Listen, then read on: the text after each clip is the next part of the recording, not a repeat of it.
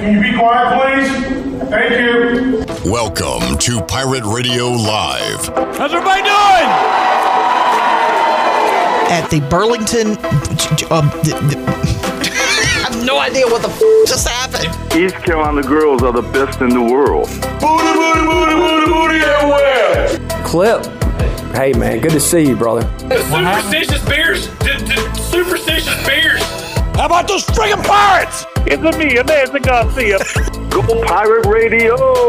Now live from the Pirate Radio studios in the heart of the Pirate Nation, here is your host, Clip Brock.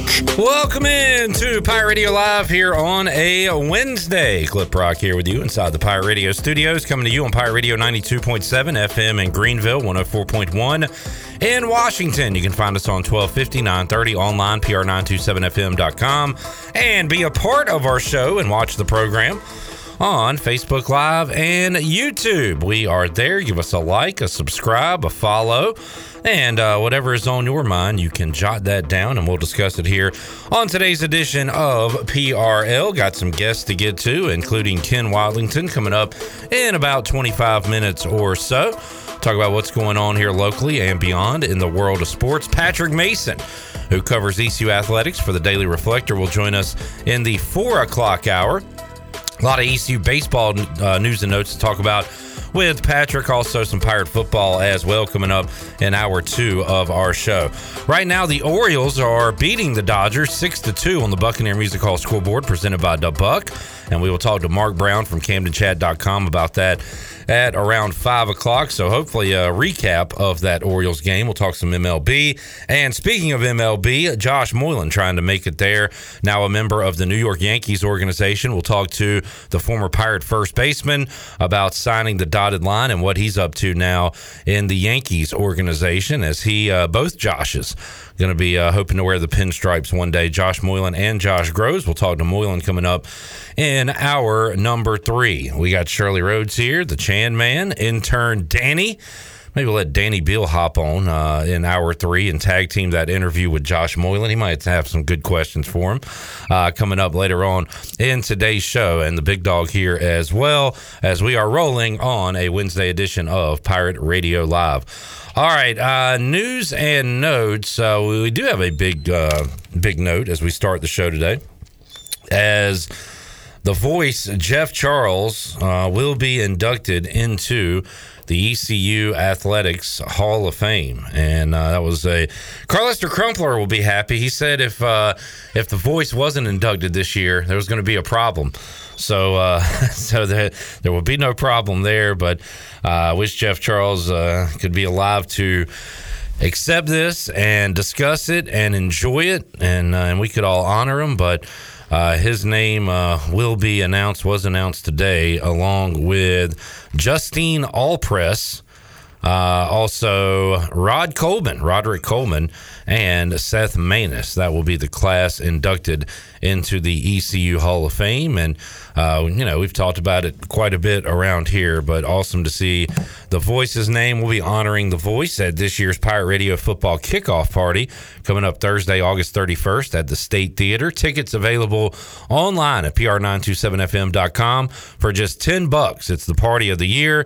You get to hang out with the Pirate Nation and hear awesome music from the chairman of the board playing all the hits coming up just 2 nights before ECU takes on Michigan. 100% of the proceeds will go to the Jeff Charles Scholarship Fund. So come join us for a fun night at the State Theater on August 31st. Get your tickets now for just $10 at pr927fm.com. We'll be honoring the Voice there, and he'll also be honored with his Hall of Fame induction. Chandler Honeycutt. Yeah, absolutely. Was very excited to see and get that email from Malcolm today about the inductees, and especially that very special one in Jeff Charles. And I would be lying if I said I didn't get emotional seeing his name pop up. And some of it, most of it was, enjoy, happy to see his name in there. But some of it was sadness because he's not going to be here to accept the induction. And but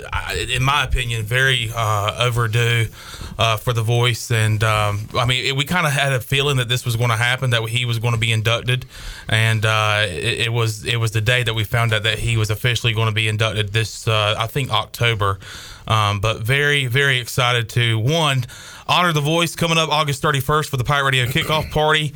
Come out to the party of the year and help us raise money for the voice. And coming up in October, he will be officially inducted into the ECU Hall of Fame for the rest of the time. And Chandler, we are counting down the days to kickoff to ECU football, and just 45 days on the David Price Construction countdown to kickoff as we get ready for that. 43 days away from the party. We're just over a couple weeks away from the first NFL preseason game, the Hall of Fame game. So I guess 15 days, if my math is right there. Yeah, so football's approaching. That is awesome, and looking forward to it all. And we'll be with you right here on Pirate Radio, obviously, with our pregame show, our fifth quarter call-in show, and all of the talk during the week out at practice. Going to be a lot of fun covering Pirate football for another year here at Pirate Radio. No doubt about it. I mean, there's no coverage, and I'm not saying this just because I work here, but I'm saying it because I know it, because I work here. But there's no coverage like there's no ECU coverage better than right here at Pirate Radio. Well said, Chandler. I couldn't have said it better myself. There's no better coverage of ECU athletics, and especially ECU football, than right here on Pirate Radio. And it starts on game day, starting at September 2nd against Michigan, starting at 8 o'clock on the Bud Light pregame tailgate, fifth quarter coming up. So we're very excited to bring you all the coverage of ECU football 2023. Man, and sometimes I pinch myself how lucky I am to sit right here and just watch you say those words. You are quite the wordsmith, and to put it all together and paint that picture, it's a beautiful thing. Well, thank you. You got it. Chad Pike has bought his 50-50 raffle ticket. So he is ready to go. Bought it the first day and ready to go for that big raffle where he could end up being a big winner, and that is something else we are excited about as well. So we got a ton going on. Yeah, got a lot going on as we approach football season. A lot of it has to do with Jeff Charles, so help us honor him and donate money, and be a part of that raffle. You'll have a chance to win $10,000, and it'll be at UBE. So help us raise money for the voice, the future Hall of Famer, Jeff Charles. Shirley, no O's baseball tonight on Pirate Radio. They're playing the Dodgers right now and up 6-3 in the fourth inning on the Buccaneer Music Hall Scoreboard presented by The Buck. The Buck. But do we have anything special running tonight on Pirate Radio? We do. We are going to have the premiere of IMO, better known as In Mac's Opinion. It's a new podcast with Coach Mac McCarthy, and his guest is going to be Brian Meador. So, and I was here when they taped it, and it is a very entertaining podcast where Coach Mac and Brian talk about different factions of topics covering ECU athletics, and also a little bit about how Brian became the Brian Meador that we know today. So it's a fun that's podcast. Probably a disturbing story. No, not a disturbing story. It was actually rather entertaining. I love listening to Meador talk. He's got a ton of stories, and he shares some of those. So we'll have that podcast coming up tonight at 6 o'clock. I got a few internet issues going on in-house here that we are aware of. So Jamie and Kaz and folks, we are aware, and we'll send Chandler to the roof and see if he can figure it out for us. With some tinfoil. Yeah, and just kind of stand in a certain position, Chandler, for the next 3 hours, and maybe we'll be all right. I've been up there so many times that the birds know who I am when I get up there. They're like, "Hey, you're back," and I'm like, "Yeah." You talk to birds? I talk to the birds. Do you wish you could The talk? bird is the word. Bird is the word. You wish you could talk to animals? What animal would you want to talk to? If there was one animal you can talk to, what is it? I can only talk to one species of animals, but I can talk to them all. Yep. I mean, obviously, it would be dogs because you just come across them every day, right? I mean, I guess birds as well. Yeah. But they fly by. You're like, "Hey, what's up?" And they're like, "Nothing much." They're like, "Gotta go." I just think that if you could hear dogs, it would just be a bunch of hyper kids. Yeah. Clip. Watch this. Clip. Are you watching? If Are you watching? they weren't young and hyper, it would be really depressing to talk to the old dogs that are in, poor health. And Hey. I remember when I was a puppy. Basically, they're Mully on 4 legs. Oh, you said it. I love you, Mully. You said it. I did. Hey, buddy, great day. You want to go for a walk? Is it a great day?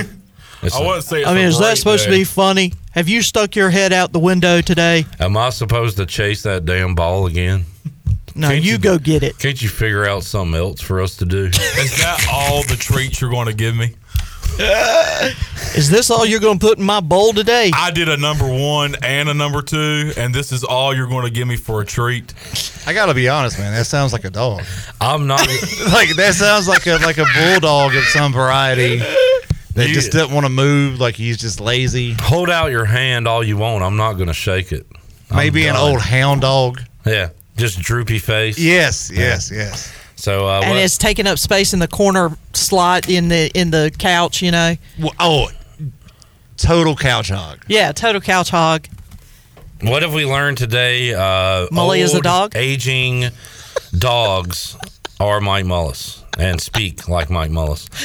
All right, so there's that. Let's see, anything else going on in the EC world? Still waiting on the play-by-play voice, who's going to be named. Yeah. Speaking of Jeff Charles, and I thought that announcement will be coming at some point this week. Maybe it still will. And by the way, you might have said this. I don't think so. But I thought about this when I saw the email, and I said, Jeff's got to be in here. And then I saw Jeff was in there, and I was like, man, I hope there's somebody else in this induction and this class. But no, Jeff's up there going, what in the world? No Leonard Henry. We'll have to wait another year for Clinton native Leonard Henry to get into the Hall of Fame. Yeah, and no Petey Pablo either. Dang it. With Freaka League. And Timberland. I know Jeff has been on his soapbox over the years when it comes to getting Leonard Henry in the Hall of Fame. That'll have to wait another year. But Rod Coleman joins Seth Maness, the voice. So that is the class for the 2023 East Carolina Hall of Famers. All right, so we got Ken Watlington, Patrick Mason, Mark Brown, and Josh Moylan coming up on today's show. The O's have put up a touchdown now on the Dodgers. It is 7-3. Pittsburgh with a 7-5 lead over the Guardians. When is, let's see when Gav is scheduled to pitch again. Got to be soon. Got to be maybe tomorrow. Intern Dan says it's Friday. I just love that. Intern Dan. Kind of like Lieutenant Dan. Let's see. Hey, Lieutenant Dan! Intern Dan is correct. He'll be facing, got no legs, Lieutenant Dan. He'll be facing the fields. So an opportunity for Gavin Williams and Jeff Hoffman maybe throwing in the same game, as it'll be Guardians and Phillies coming up Friday in Cleveland. How about, I'm sorry, I didn't mean to interrupt you, Chandler, but how about the Orioles? When I was watching their game yesterday, and I know that they lost, so I think it might be 2, but they were a game behind the Blue Jays, I believe, for who was it? The Blue Rays. Tampa Bay, who Sean Armstrong plays for. But they're a game out of first place in the AL East. When's the last time you heard that in terms of the Orioles? And the cellar dwellers are the two that have always been typically at the top, the Red Sox and the Yankees. Yeah, all the teams in the division have a winning record right now, including the bottom-feeding New York Yankees at 50-46. O's are 20 games above 500. Had an 8-game winning streak before losing 2 in a row to the Dodgers, but winning right now. And if they win and the Rays lose tonight, let's see who Tampa has on the Buccaneer Music Hall scoreboard. They're actually playing the Rangers and losing to the Rangers right now. So by the time we talk to Mark Brown at 5 o'clock, the Orioles could be tied for first in the AL East. And it appears we got some postseason O's baseball coming your way on Pirate Radio. Come on, baby. For the first time in a very long time. So that'll be going on with all of our football coverage. I don't have nothing to say about that. You got anything to say about anything? I'm just excited about O's postseason baseball on Pirate Radio. Are you? Yeah. Are you faking it? Be honest. Yeah. You're faking it a little bit? I'm excited about football. We got the big dog and I are in a keeper league, and we're working out. Kind of did some radical changes this offseason, so we're preparing for our draft, and things like that. Seeing more and more NFL news and notes. We are in arrest season, injury season, and holdout season. And isn't it next week where teams report to training camp? Yeah. So I'll be seeing some videos of Panthers arriving to the dorms at Wofford College in Spartanburg, South Carolina. So that's going to be very exciting to see. And then next thing you know, our beloved teams will be playing in preseason football games. And then before you know it, it'll be September 11th, and we will be kicking off the season in the regular season. Y'all got the Falcons to start the season off, yes. We got the worst matchup, the good dad game of that Sunday, Washington and Arizona. Man, I forgot about the good dad games are coming back. Yeah. Is it a good dad day on the first week, though? If you had to rank the games to watch and you pick one to skip, it would probably be Washington, Arizona. I feel like there's no good dad games on week one because everybody's fair game.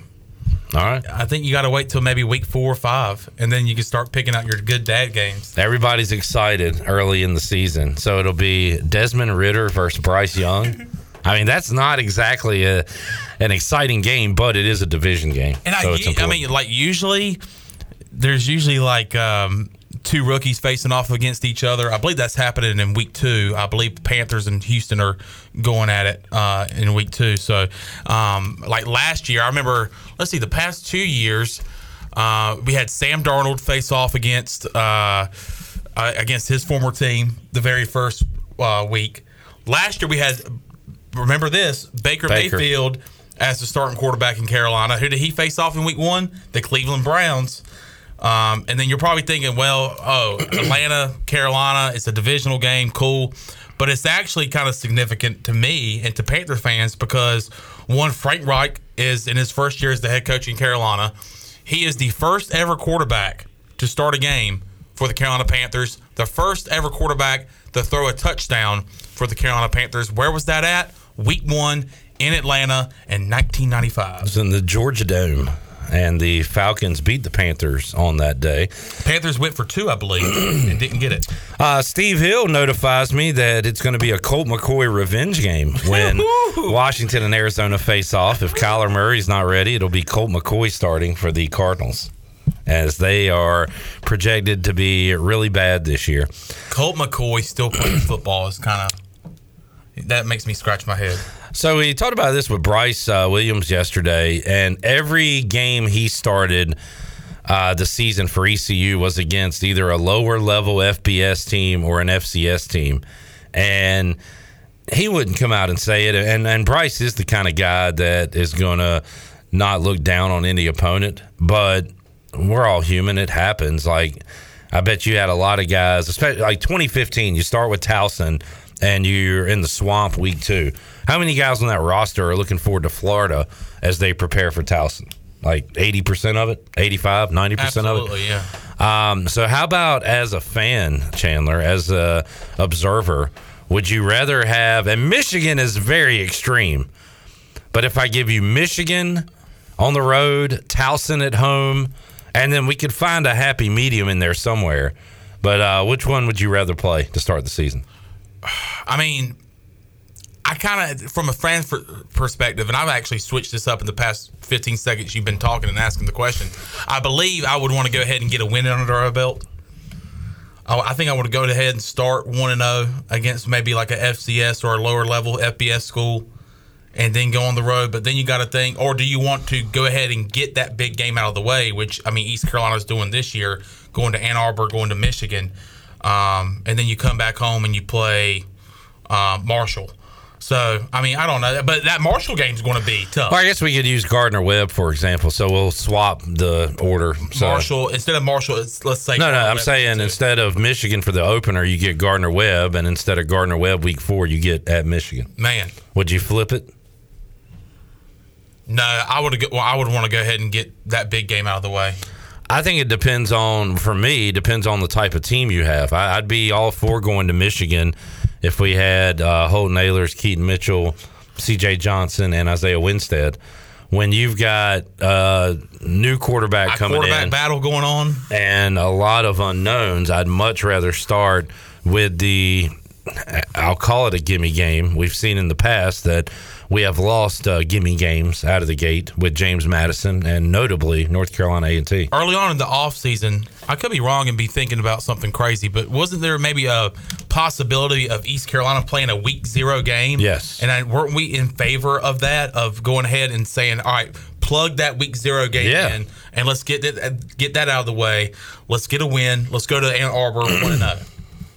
I would love to do that. I would love, and I think I remember discussing that. I would not vote for that every year, but again, in a year where you've got the unknowns on offense and all the, a lot of new players that are going to have to step up, I would welcome that early quote unquote easy game as opposed to a big one. Did we get a name on that game? What does that mean? What? A name on the team that we would have played in that theoretical. I thought it would be Gardner Webb just moved to 0. That's what it was? Yeah, okay. I believe that was the chatter. Okay, I didn't know if it was public. And then I guess you would have, if you played week 0, would that mean you get 2 bye weeks during the season? Because that week 4 would have been a bye, I guess. It would have been open. And then you get an open later in the year. Which Gardner Webb would have been at home. Yeah. Yeah. Well, yeah, obviously. It could have been a rare situation where we go on the road. You never know. I know we're not going to Boiling Springs. We're not going to an FCS team. No, we're not doing that. Yeah. Going to James Madison, ODU is different. Well, now it is. Yeah, they're FBS. Yeah. Chad says, more like Frank Wrong, am I right? Well, Chad is on fire today. Thank you for that. Thrill. We're back up on YouTube and Facebook, by the way. We're back up on YouTube and Facebook. Thank you, Big Dog. He's not a mully dog. He's the big dog. We haven't talked about DeAndre Hopkins going to Tennessee, have we? We haven't, no. Why do you shake your head and roll your eyes? Because I've got because Chad Moore just made fun of my team, and he's you mentioned D-Hop. He's going to be like, oh, yeah, Tanner Thrill. He loves Tanner Thrill to D-Hop. I've also got a buddy of mine who I grew up with, roommates here at ECU, and he texted me while I was on the golf course the other day when I'm trying to focus on my golf game, and he goes, D-Hop, baby. D-Hop. They and I'm have like, all right. No O-line. Their O-line is horrible. It's the worst in the league. They have Derrick Henry. When's the last time, and maybe there is one, when's the last time the Titans had like a dominant receiver? A.J. Brown. Would have been A.J. one. Brown. Correct. That's the answer. Before A.J. Brown, when's the last time the Good Titans question. had a dominant receiver? Man. Let's think about the washed-up receivers. And can't say Kenny Britt. If somebody says Kenny Britt, No. I'm Washington? leaving. What was his name? If you have to say what was his name, he doesn't count. Oh, man. Let me look up Titans 1,000-yard receivers. Don't give me Drew Bennett. Let's see. Single season records for the Titans. Of recent note, their most yards has been, or this is catches, for a tight end, Delaney Walker. That is not a good sign. You had Derek Mason in the 2000s, Drew Bennett in the 2000s. My goodness, this is bad. Kendall Wright had one good year. Good Lord. The answer would be A.J. Brown. He did slip my mind before going to the Eagles. Philadelphia. You were talking about Nate Washington. Rashard Matthews had 945 yards in 2016. They have been atrocious when it comes to the receiver position. They do love washed-up receivers, though, if you don't remember, but Randy Moss was a Titan. Andre Johnson ended his career as a Titan. Jamie's got one. Titans, where used-up receivers go to die. See Julio Jones. Yeah, that's true. Robert Woods went there when he wasn't doing good. Well, he was coming off an injury, right? Yeah. So, for all that, would you take DeAndre Hopkins this year? You got to take him somewhere, but you're gonna wait around a long time for fantasy purposes, right? I don't like it. I mean, I just think they're gonna. I don't like that team this year. I would take their under on the over-under. Chad says Drew Bennett was a sneaky fast and gym guy. You know what that means? It means he was a white guy. He was Caucasian. He was a Caucasian receiver. Yep. He says always been a run-first team. Now, they do have some backs. I mean, Eddie George was one of my all-time favorites. They got the most recent 2,000-yard rusher in Derrick Henry. They got the king. So, yeah. Chris Johnson. We're not even talking about him. I mean, they had another 2,000-yard rusher, CJ2K. Chris Johnson. they've been able to run the ball, throw the ball, not so much. And what do you part think of that about is quarterback? You talked about the running back disrespect play yesterday, didn't you? A little bit, for sure. Have you had any revelations since you talked about it? What do you mean? Revelations. Like, have you thought about it anymore? It sucks because it is the practical thing to do if you're NFL teams, to draft a running back, play him on his rookie deal, and maybe franchise him. But it's tough to give that guy a monster second contract because you know what the stats say, what the history says about running backs when they get worn down. And it's not fair, but it's the reality of it, Should they get their money up front? I kind of had that thought too. Are you saying, like, should rookie running back deals be more than other positions maybe? I'm not sure how you do it, but I kind of feel like it's got to be that you got to get there somehow. Yeah. It's like, it sounds like football socialism, but like you got to make things equal somehow and get these guys paid for the time that they're investing their bodies into the game. When you draft a rookie running back, he's on his rookie deal for 1 year, and then you have to make a decision the following year. But you can't do like one position different than the rest. Right. But they already do, because the quarterback is treated completely different. And the pay scale for linemen on either side of the ball is ridiculous. Yeah, I don't know how you fix it. Yeah, it's an absurd thing. Would you say that's the mindset of fantasy owners too when it comes to running backs, especially in keeper leagues? All right, the running backs are the catchers of fantasy football. So there's one Mike Piazza, like one or two, and then there's like one or two really top guys, and then there's a drop off. I feel into like a muddy middle. Kenny says, "Who's throwing the ball in Tennessee? Who is it? Chandler?" Tanithrill, baby. Ryan Tanithrill. Or they could have Malik Willis, who physically struggles to throw a football, or Will Levis. He physically I meant to say or let's call him Will Levis. Will Levis could be the guy. Banana peel he struggles to actually throw a football. Robert says the running back gets hit almost every play, quarterback and wide receiver not as much, which is why their careers last longer. Well, yeah, Robert. Yeah, right, no duh, Robert. That's what we're considering here. I see Robert like at home in a lab coat doing experiments, and he finally cracked the code. Wait a minute. So quarterback. Hold on just a second. I've got it. Quarterbacks don't get hit as much. Yeah. Here's the receiver beaker. Wait a minute. They're not getting hit as much, and then he pours into running back. Give me a microscope. Stat. And he pours it into the running back beaker, and it just overflows. He's like, man, they get hit a lot. Robert, you are a genius. You figured it out that the running back gets hit more than the quarterback and wide receiver. And their careers last longer, those other guys. Wow. Thank you. Look, we have a smart audience. I'll never deny that. All right, let's take a break. When we return, Ken Watlington joins us. We'll talk about what's going on here locally and beyond, and have Ken Watlington's Major League Baseball ballpark power rankings. Everybody's fired up, especially Ken. We'll do that when we return. Pirate Radio Live, back with you after this.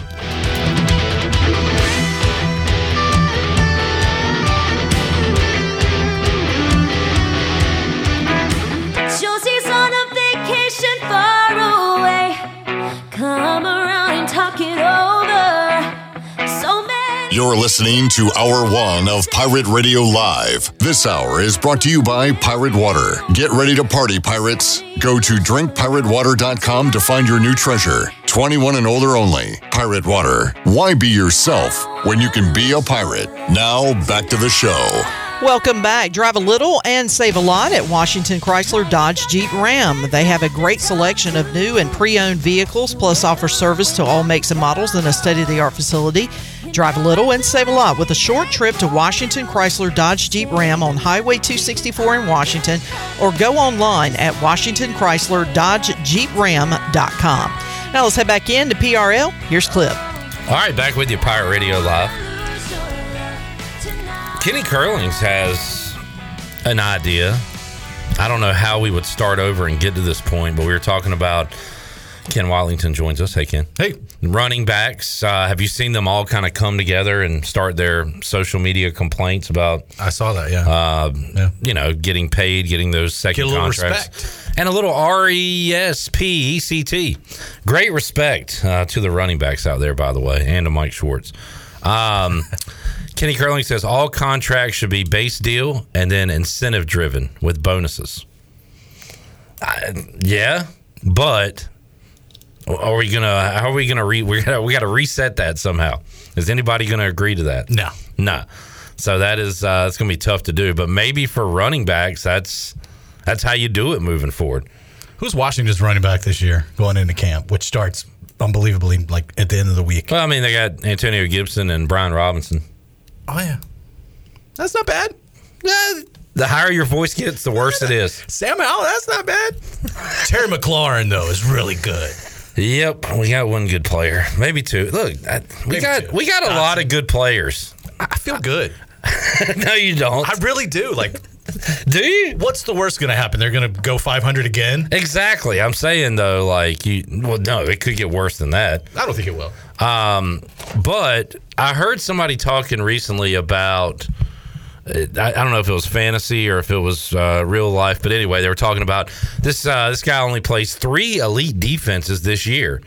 They got so-and-so, and Washington. And I was like, elite? Are we looked at as an elite defense? Break out you sure about that? And if so, we should win some freaking games. 8-1. It's too early to talk about Washington and get upset about depressed. It. Yeah. Well, we can talk about the Braves and also get depressed. Why do the Braves stink? The second half, they didn't need the All-Star break should be canceled. They should just kept playing.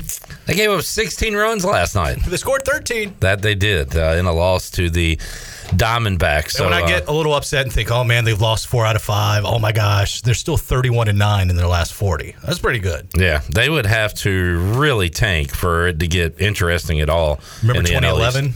Yes. In fact, it was the Red Sox who tanked so bad that the Braves were like overshadowed nationally, and only us Braves fans were like, I still remember crying about it. Yeah, it was bad. A tank job there. Who was it? The Mets that got him, or who came back? Phillies. I think it was the Phillies. Yeah, one of them teams. It was the Marlins.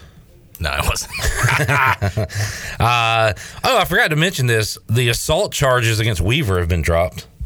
Billy Weaver? No. I'm kidding. No, Rashad Weaver from the Titans.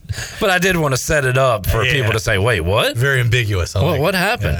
Yeah. Jamie says All-Star break breaks teams. Reds falling off as well. Yeah. The Braves are broken. I mean, injuries have a lot to do with it. You're joking, right?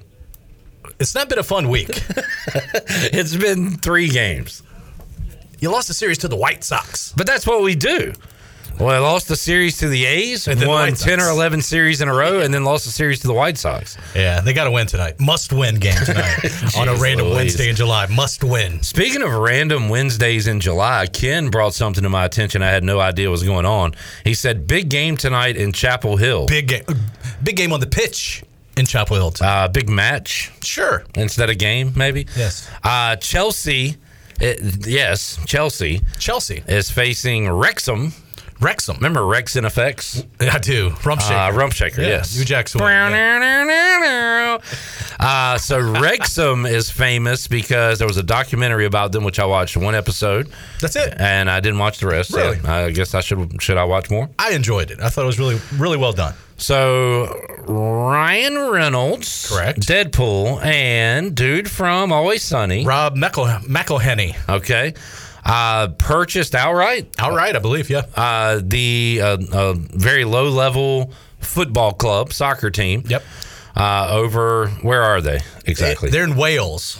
Oh, okay. I'm a Swansea City part guy. of the UK. Right. Yeah, they're in Wales, where Wrexham is. Okay. And they had a really good season last year. They moved up to the next level, which is still 3 or 4 levels below the Premier League, but now they're going to play a Premier League team tonight in North Carolina for some reason. In Kenan Stadium. And I've seen, so when I got into the Swansea thing years ago, they played in Richmond, I want to say. I thought they played Carter Finley. Was it in the States? I think so. Okay, maybe so. Maybe some type of game happen in Carter Finley. But you see these like off-season friendlies or whatever, where they'll come over and kind of like the NFL does, but we play regular season games over there in Germany now. Yeah, they play some non-regular season action here in the States, but that will probably be a packed house just because Chelsea is so popular worldwide, and you've got the Wrexham factor, and I'm assuming those two movie stars, celebrities, will be there as well. They are scheduled to be there, so you might, if you're in Chapel Hill tonight, you might see them walking down the street. Maybe they'll stop in at Sup Dogs. You never know. Yes, you're right. You do never know. So that's going on tonight on ESPN. Yeah, pretty cool. And what's a little weird about this, too, they converted the turf at Keenan to artificial surface when Mac Brown came back. They covered the artificial surface. So his wheelchair could roll easier on it? Something like that, right? But they covered the artificial surface with sod now, so now it's real grass just for tonight's game. And then they'll take it up and play football this fall back on the artificial stuff. There you go. There's your Keenan Stadium field turf update from Ken Watlington. So, yeah, that's, again, there's not much going on, so they're going to throw it on ESPN tonight. And it'll have a lot of interest. So maybe we'll have that on at AJ McMurphy's when we play sports trivia tonight beginning at 8 o'clock. Braves will be down 12-1 by then. At least. But who's pitching tonight? Morton?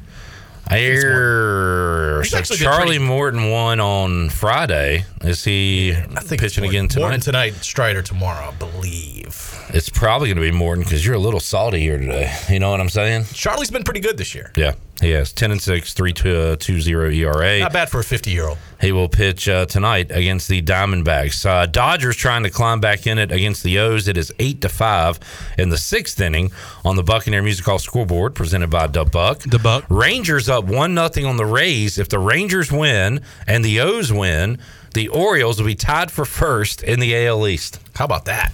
That is something to write home about. Pretty cool. That's fascinating. All right. Braves are 9.5 up still, and we're all like doom and, well, I am. I'm all doom and gloom. Eric says Chelsea's going to smack them.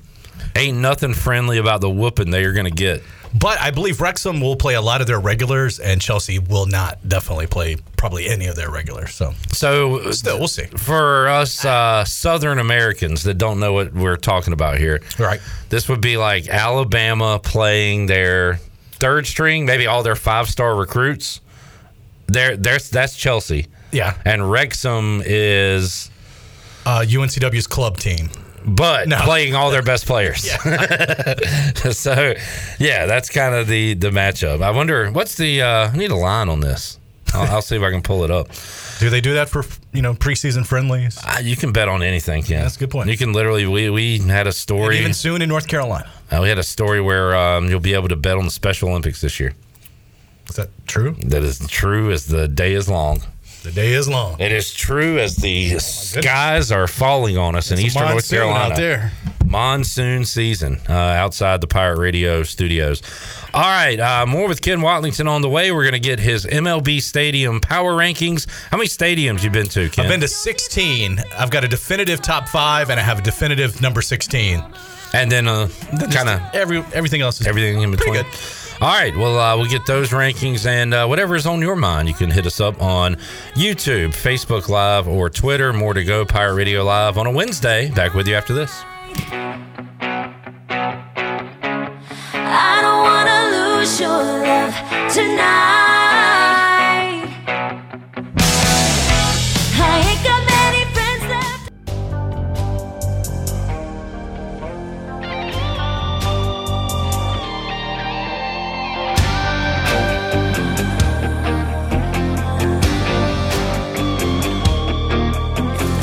You're listening to Hour 1 of Pirate Radio Live. This hour is brought to you by Pirate Water. Get ready to party, pirates. Go to drinkpiratewater.com to find your new treasure. 21 and older only. Pirate Water. Why be yourself when you can be a pirate? Now, back to the show. Welcome back. The best place in Greenville to unwind after work and have fun is AJ McMurphy's. AJ's has daily food and drink specials and an awesome patio. Perfect for some outdoor dining. And there's something for everyone every weeknight, including sports trivia with our very own Clip Brock on Wednesday nights. AJ's has live music every Friday and Saturday with no cover and brunch every Sunday. Make today an AJ's day. Now let's head back into PRL. Here's Clip. All right, back with you, Pirate Radio Live. Wednesday, a work night for Ken Watlington. He has spent a night or two out at AJ's in the past for I sports live trivia. pretty close by there. Yeah. So, yeah. If you ever get a Wednesday off, let us know. I need a bunch of days off. All right. So earlier this week, well, let's go back years previous to that real quick. So when my daughter was a little bitty baby, I watched the first Avatar movie with my stepkids, who are now grown and gone and living their lives. But there's a new Avatar. I say new. I think 2022 maybe it came out last year or so. Yeah. But I was like, hey, maybe I should watch this. And you know what? I should watch it with my daughter. Like keep tradition.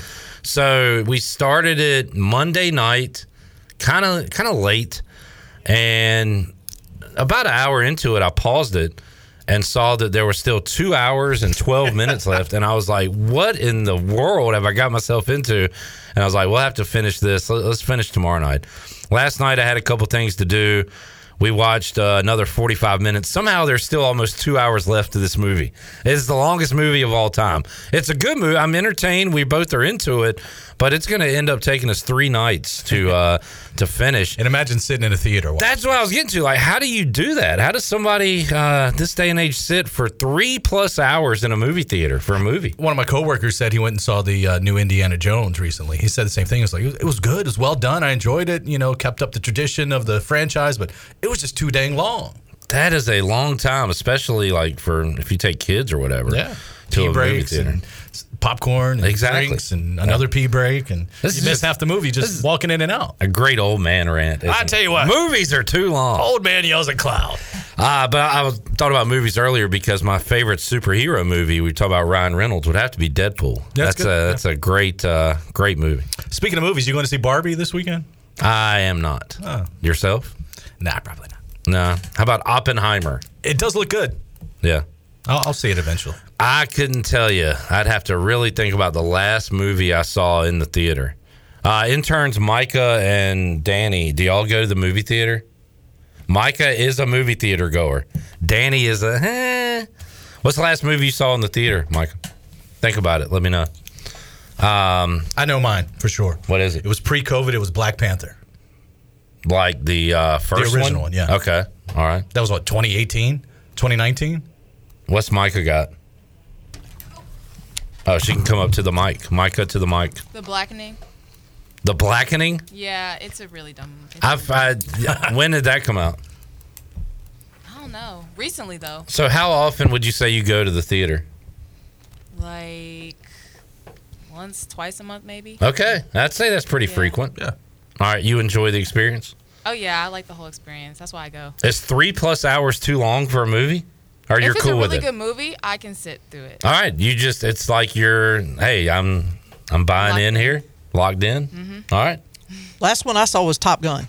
The Maverick. The original in 1987. No. Maverick. I saw that on at home, and that would have been a pretty cool movie theater movie. There's certain movies that I feel need to be watched in a movie theater. For example, Top Gun. Wow. All of the Transformers movies I went to see in the movie theater because I just think it has to be. My best movie theater experience of all time that'll never be topped is the original Jurassic Park. I walked out of the theater looking at the tree line thinking there would be... Oh, gosh, here it comes. Brontosaurus is coming out. So wow. I'll never be able to What to theater top was that? Can you remember?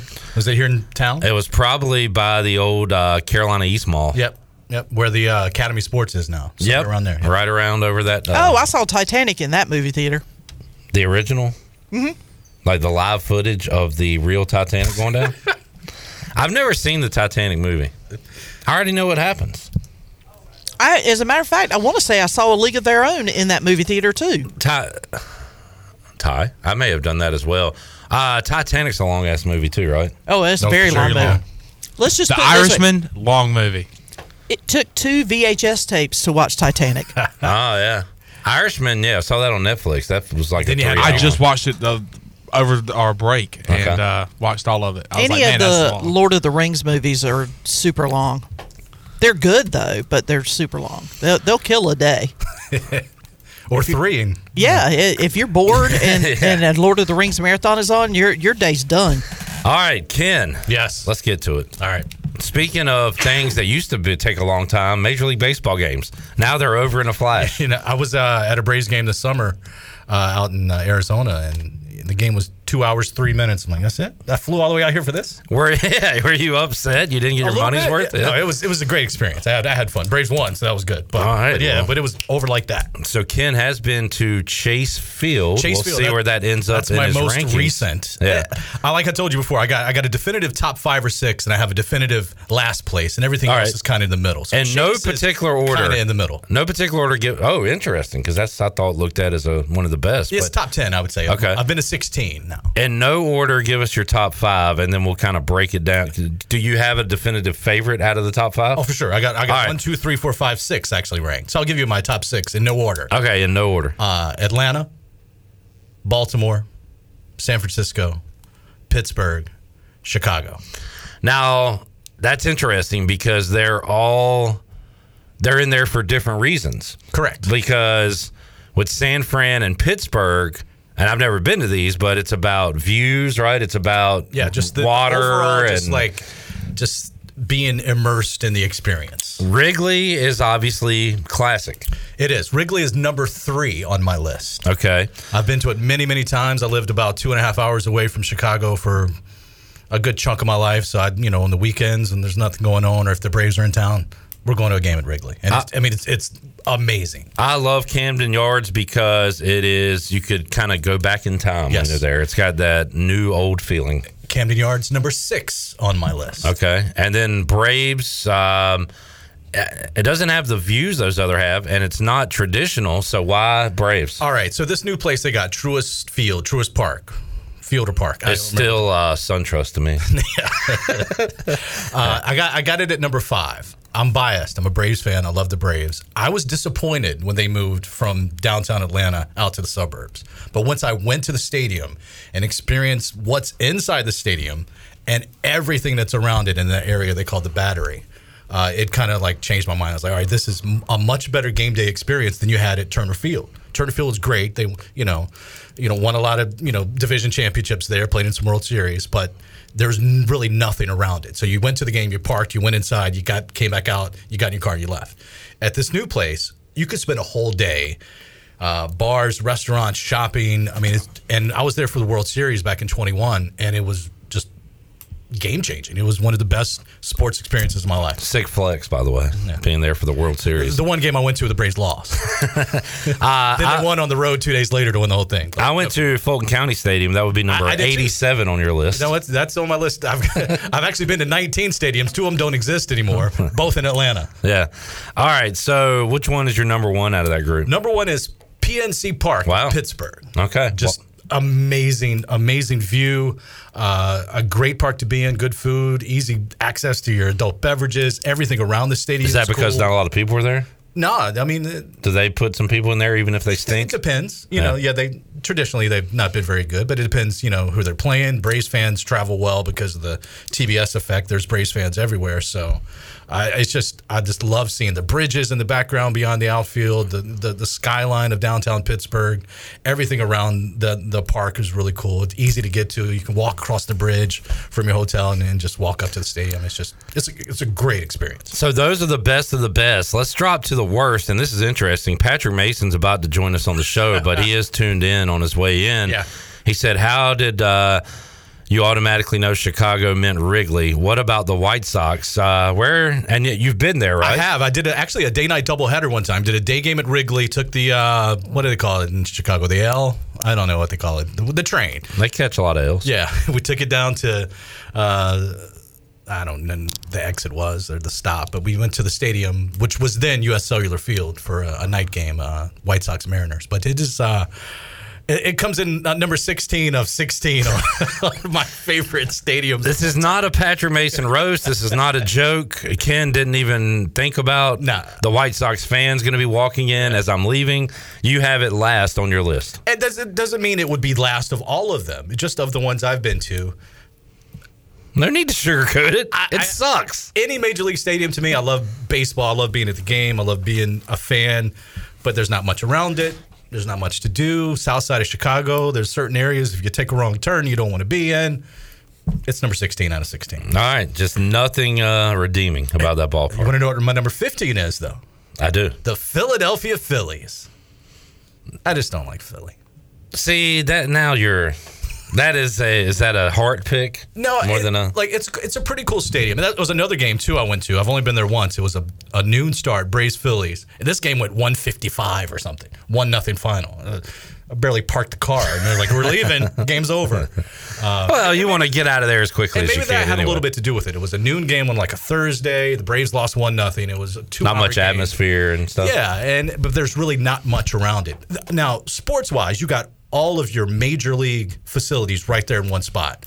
You got the Wells Fargo Center where the Flyers and the Sixers play. You got Lincoln Financial Field where the Eagles play, and they're all right there, like on 3 of the 4 corners of one street. That is cool. But as far as stuff around it, there's really not much, and they're building it up a little bit. There's some more things. I was there for the Elite Eight a couple years ago for the NCAA tournament, and there's more things to do in that area now. But when I went 8, 9, 10 years ago, it was fine. Citizens Bank. Okay. Yep. All right. So who's the best of the rest? There in the middle. All right. I got Wrigley Field at 3. I got Yankee Stadium at 4. Oh, we didn't. I forgot to mention that. Yep.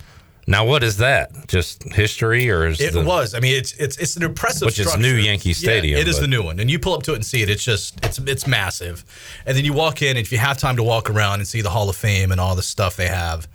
I'm not a Yankees fan by any means. I'm traditionally a Yankees hater, but you appreciate their tradition and the history and just all the nostalgia. I mean, it was a cool place. I saw Yankees Red Sox there one April on a Sunday night, and it was 41 degrees and miserable weather, but I loved it. Have you been to Fenway? I've seen Fenway. I've been there. I've looked at it. But it's not on the list. Yeah, these are the only places I've been to for a Major League Baseball game. Because that could jump depending on your experience. And I think it would probably be top 5. What is the any other ballparks you think could enter that top 5 you haven't been to yet?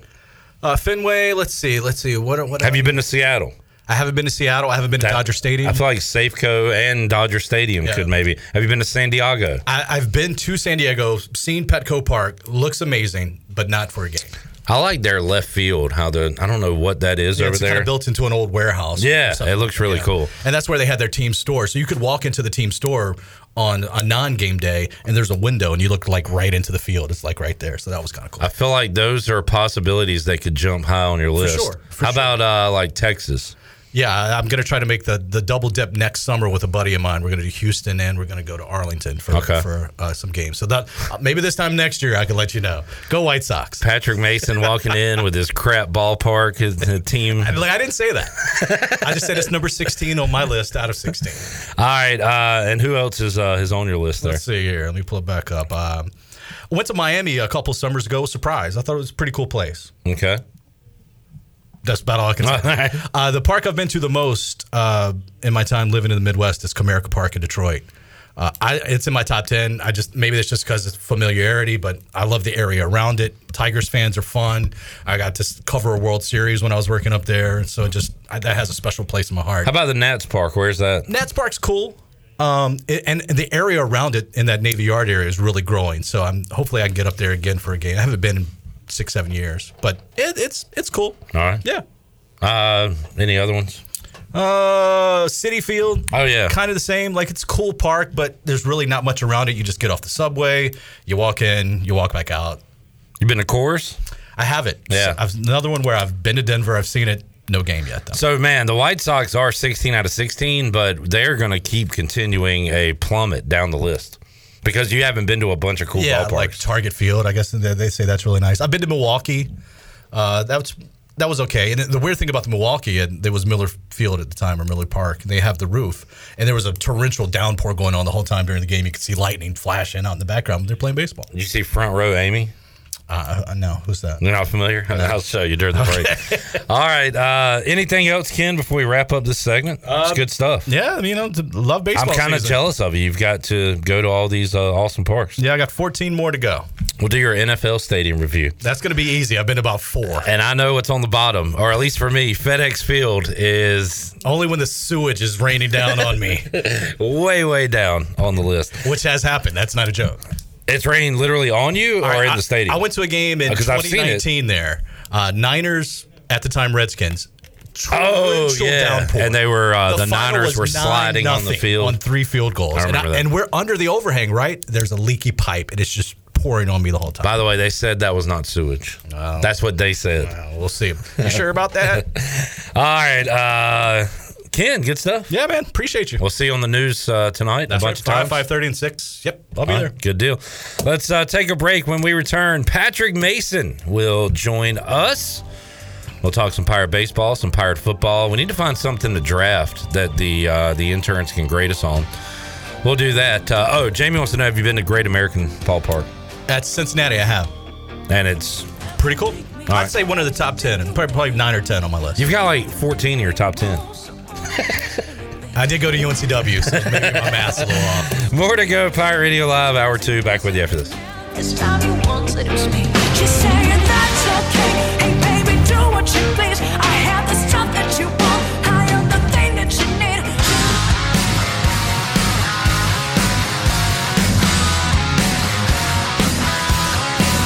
You're listening to Hour 2 of Pirate Radio Live. This hour is brought to you by University PC Care, your local tech support experts for all your business needs. Let University PC Care take care of it so you can take care of business. Visit universitypccare.com to learn more today. Now, back to the show. Welcome back. Thinking about takeout tonight? Well, Familia can make everything real easy for you with a great selection of Italian food and more.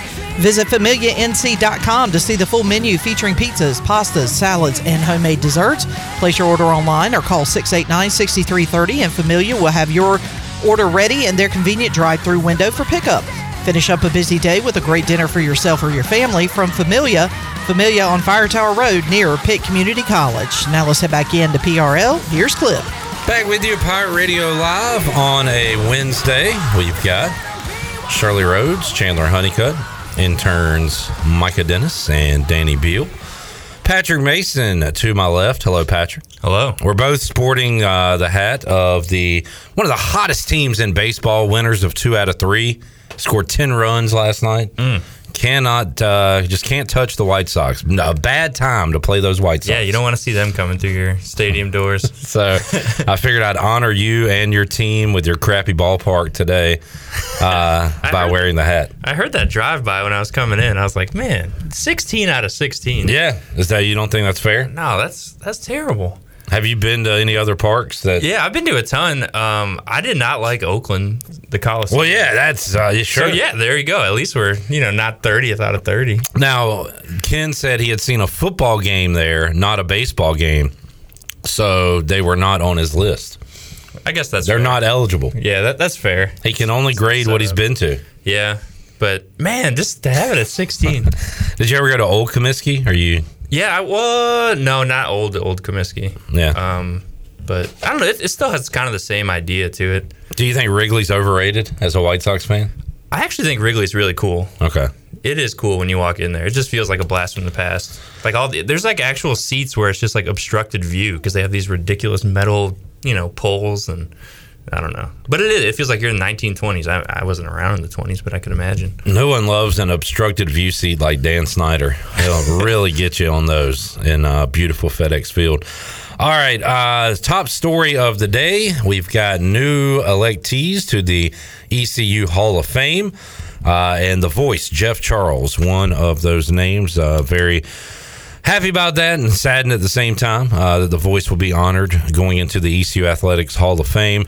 Joining him will be Rod Coleman, old Roderick Coleman, who spent time in the NFL, was an all-conference D lineman at East Carolina. Also, Seth Maness, great pitcher here at East Carolina, went on to pitch for the Cardinals and others, and also a former women's basketball player, all-CAA guard, Justine Allpress, also joining the ECU Athletics Hall of Fame. So we'll be honoring the voice coming up at our Pirate Radio football kickoff party Thursday, August 31st. Starts at 7. Chairman of the board will be playing. Patrick, you're a Midwesterner. What do you know about beach music? Not much, honestly. Well, I just know it's good to, have like a button-up shirt open while listening to it. Yeah, you let the chest hair fly if you got it. Yeah, that's right. So you think you'll be joining us that night? Yeah, I think so. It seems like something I could attend. I got my first taste of chairman as a very young boy running around at the Winterville Watermelon Festival. and have been a fan my entire life. So I think you'll dig it.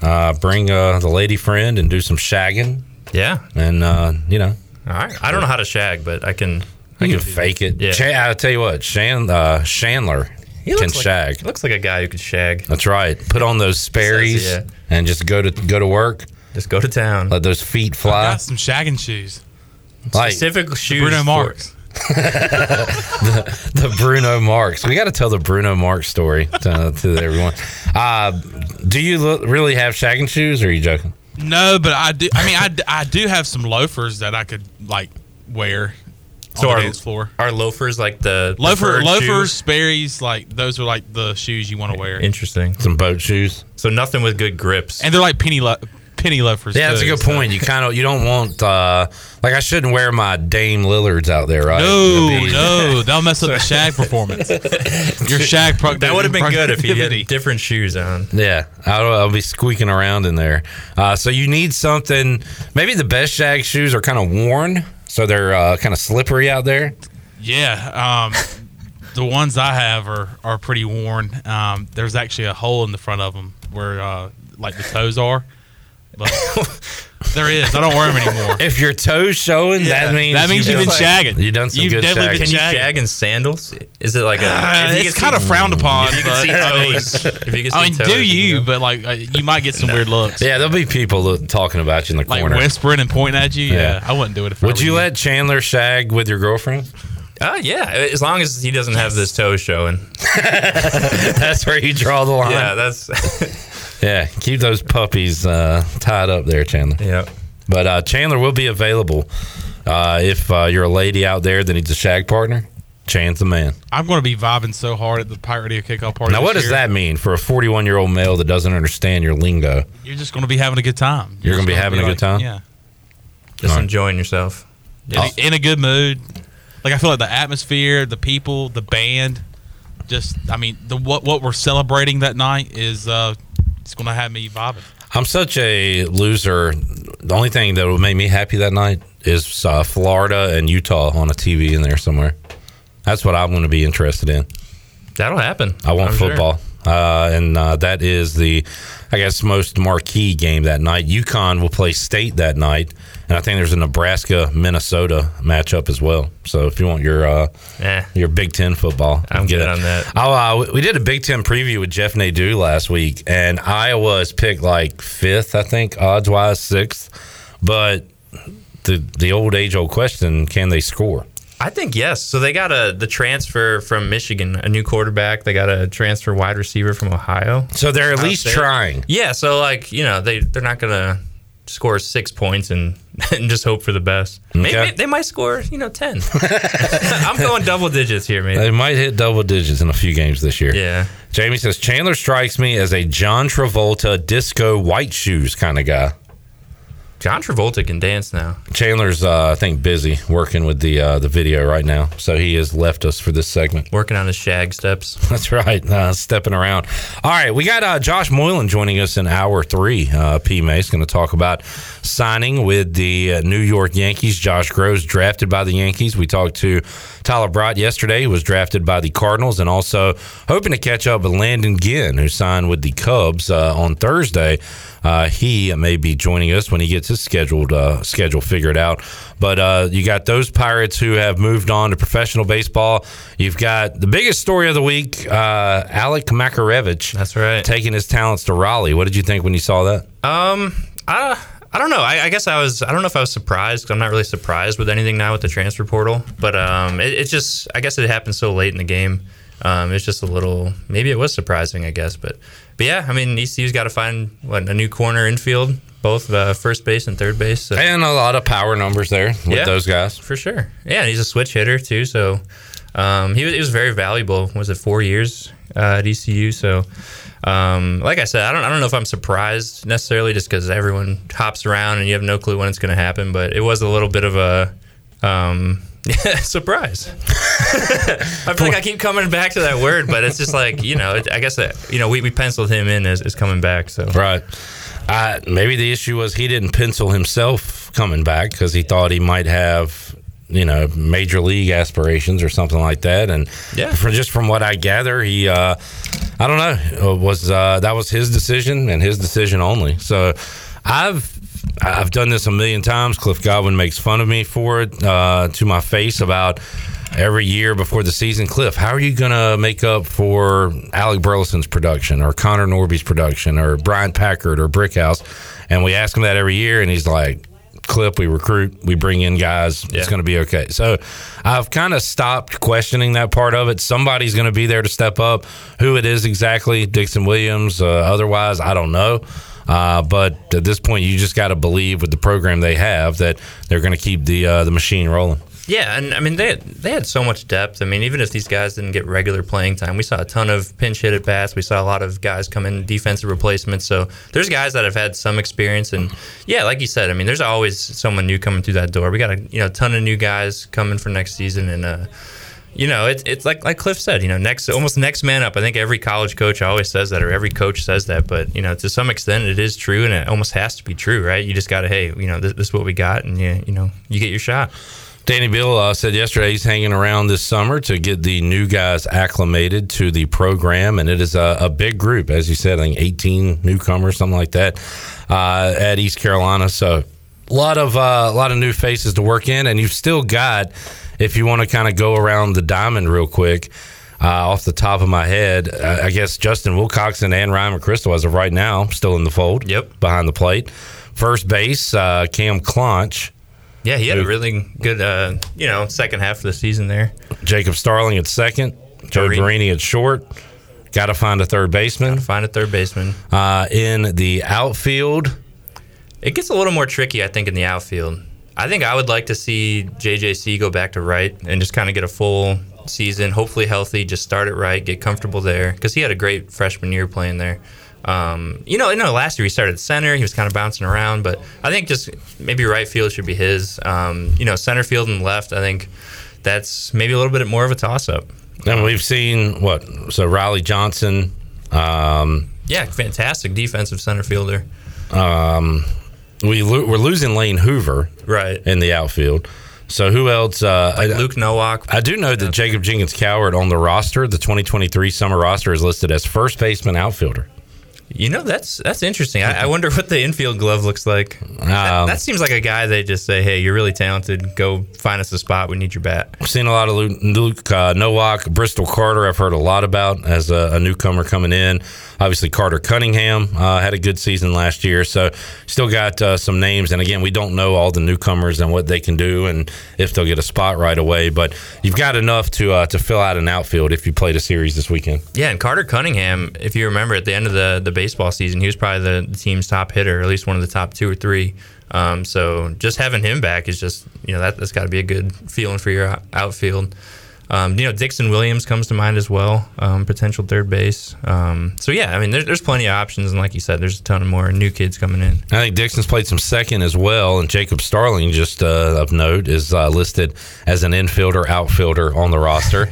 So utility team. Fall ball could be interesting to keep an eye on, just to see where everybody is on the diamond this year. That's right. Kind of interesting to see these slashes in the names. All right, we can discuss some more baseball, but we'll dive into some football when we return. We'll take your questions, comments, if you've got them, on Facebook, YouTube, and Twitter as we roll on with Patrick Mason here on a Wednesday. More to go. Pirate Radio Live, back with you after this.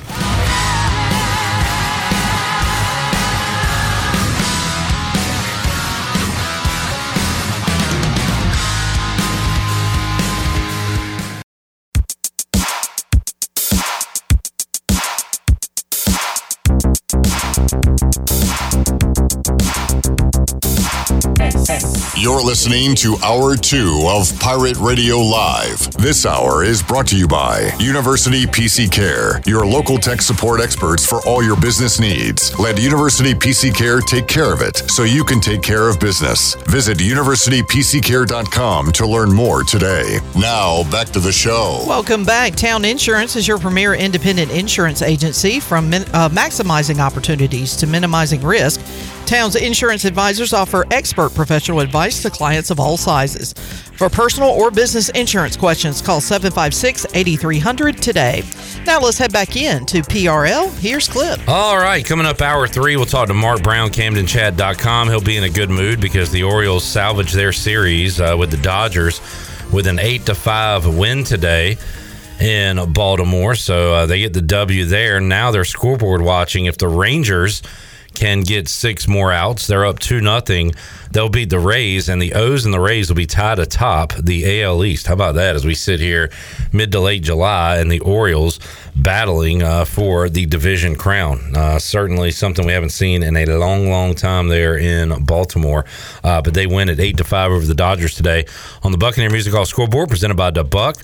Also, Josh Moylan going to join us coming up in hour number 3 as Josh has joined the Yankees organization. So we'll find out how that's going. He's been there now. He found out that last week on this day, right? Was it Tuesday or Wednesday, the last day of the draft? Might have been Tuesday. So about a week and a day since he found out that he would be joining them. So awesome stuff there. We'll talk to Josh and let his now former teammate Danny Beal get a few questions in as well. Getting ready for some football, Patrick. Got AAC Media Days next week, which this is a bit ho-hum because it's all going to be on Zoom, right? So yeah, I hope it's going to be on Zoom. I know it's in Texas. They better, make that happen. Yeah, at the very least, you might see Patrick lobbing a question from his computer. That's right. Via Zoom to Shane Calhoun and Jeremy Lewis, who will be representing East Carolina. Mike Houston, the head coach of the Pirates as well. We will talk to Phil Steele coming up Thursday. We're going to talk to him at noon on Thursday, and we'll have it on Thursday's edition of Pirate Radio Live. How many Pirates does Phil still have on his first team, Patrick? Man, there might be maybe someone defensively, but I can't imagine any. Maybe I'm going to say 1. The answer is 0. Yeah. He has 1 on his second team, and that is on the defensive side of the ball, Julius Wood. He has 1 on his third team All-American, and that would be Jeremy Lewis. And then the only Pirate on his fourth team, I'm sorry, there's 2.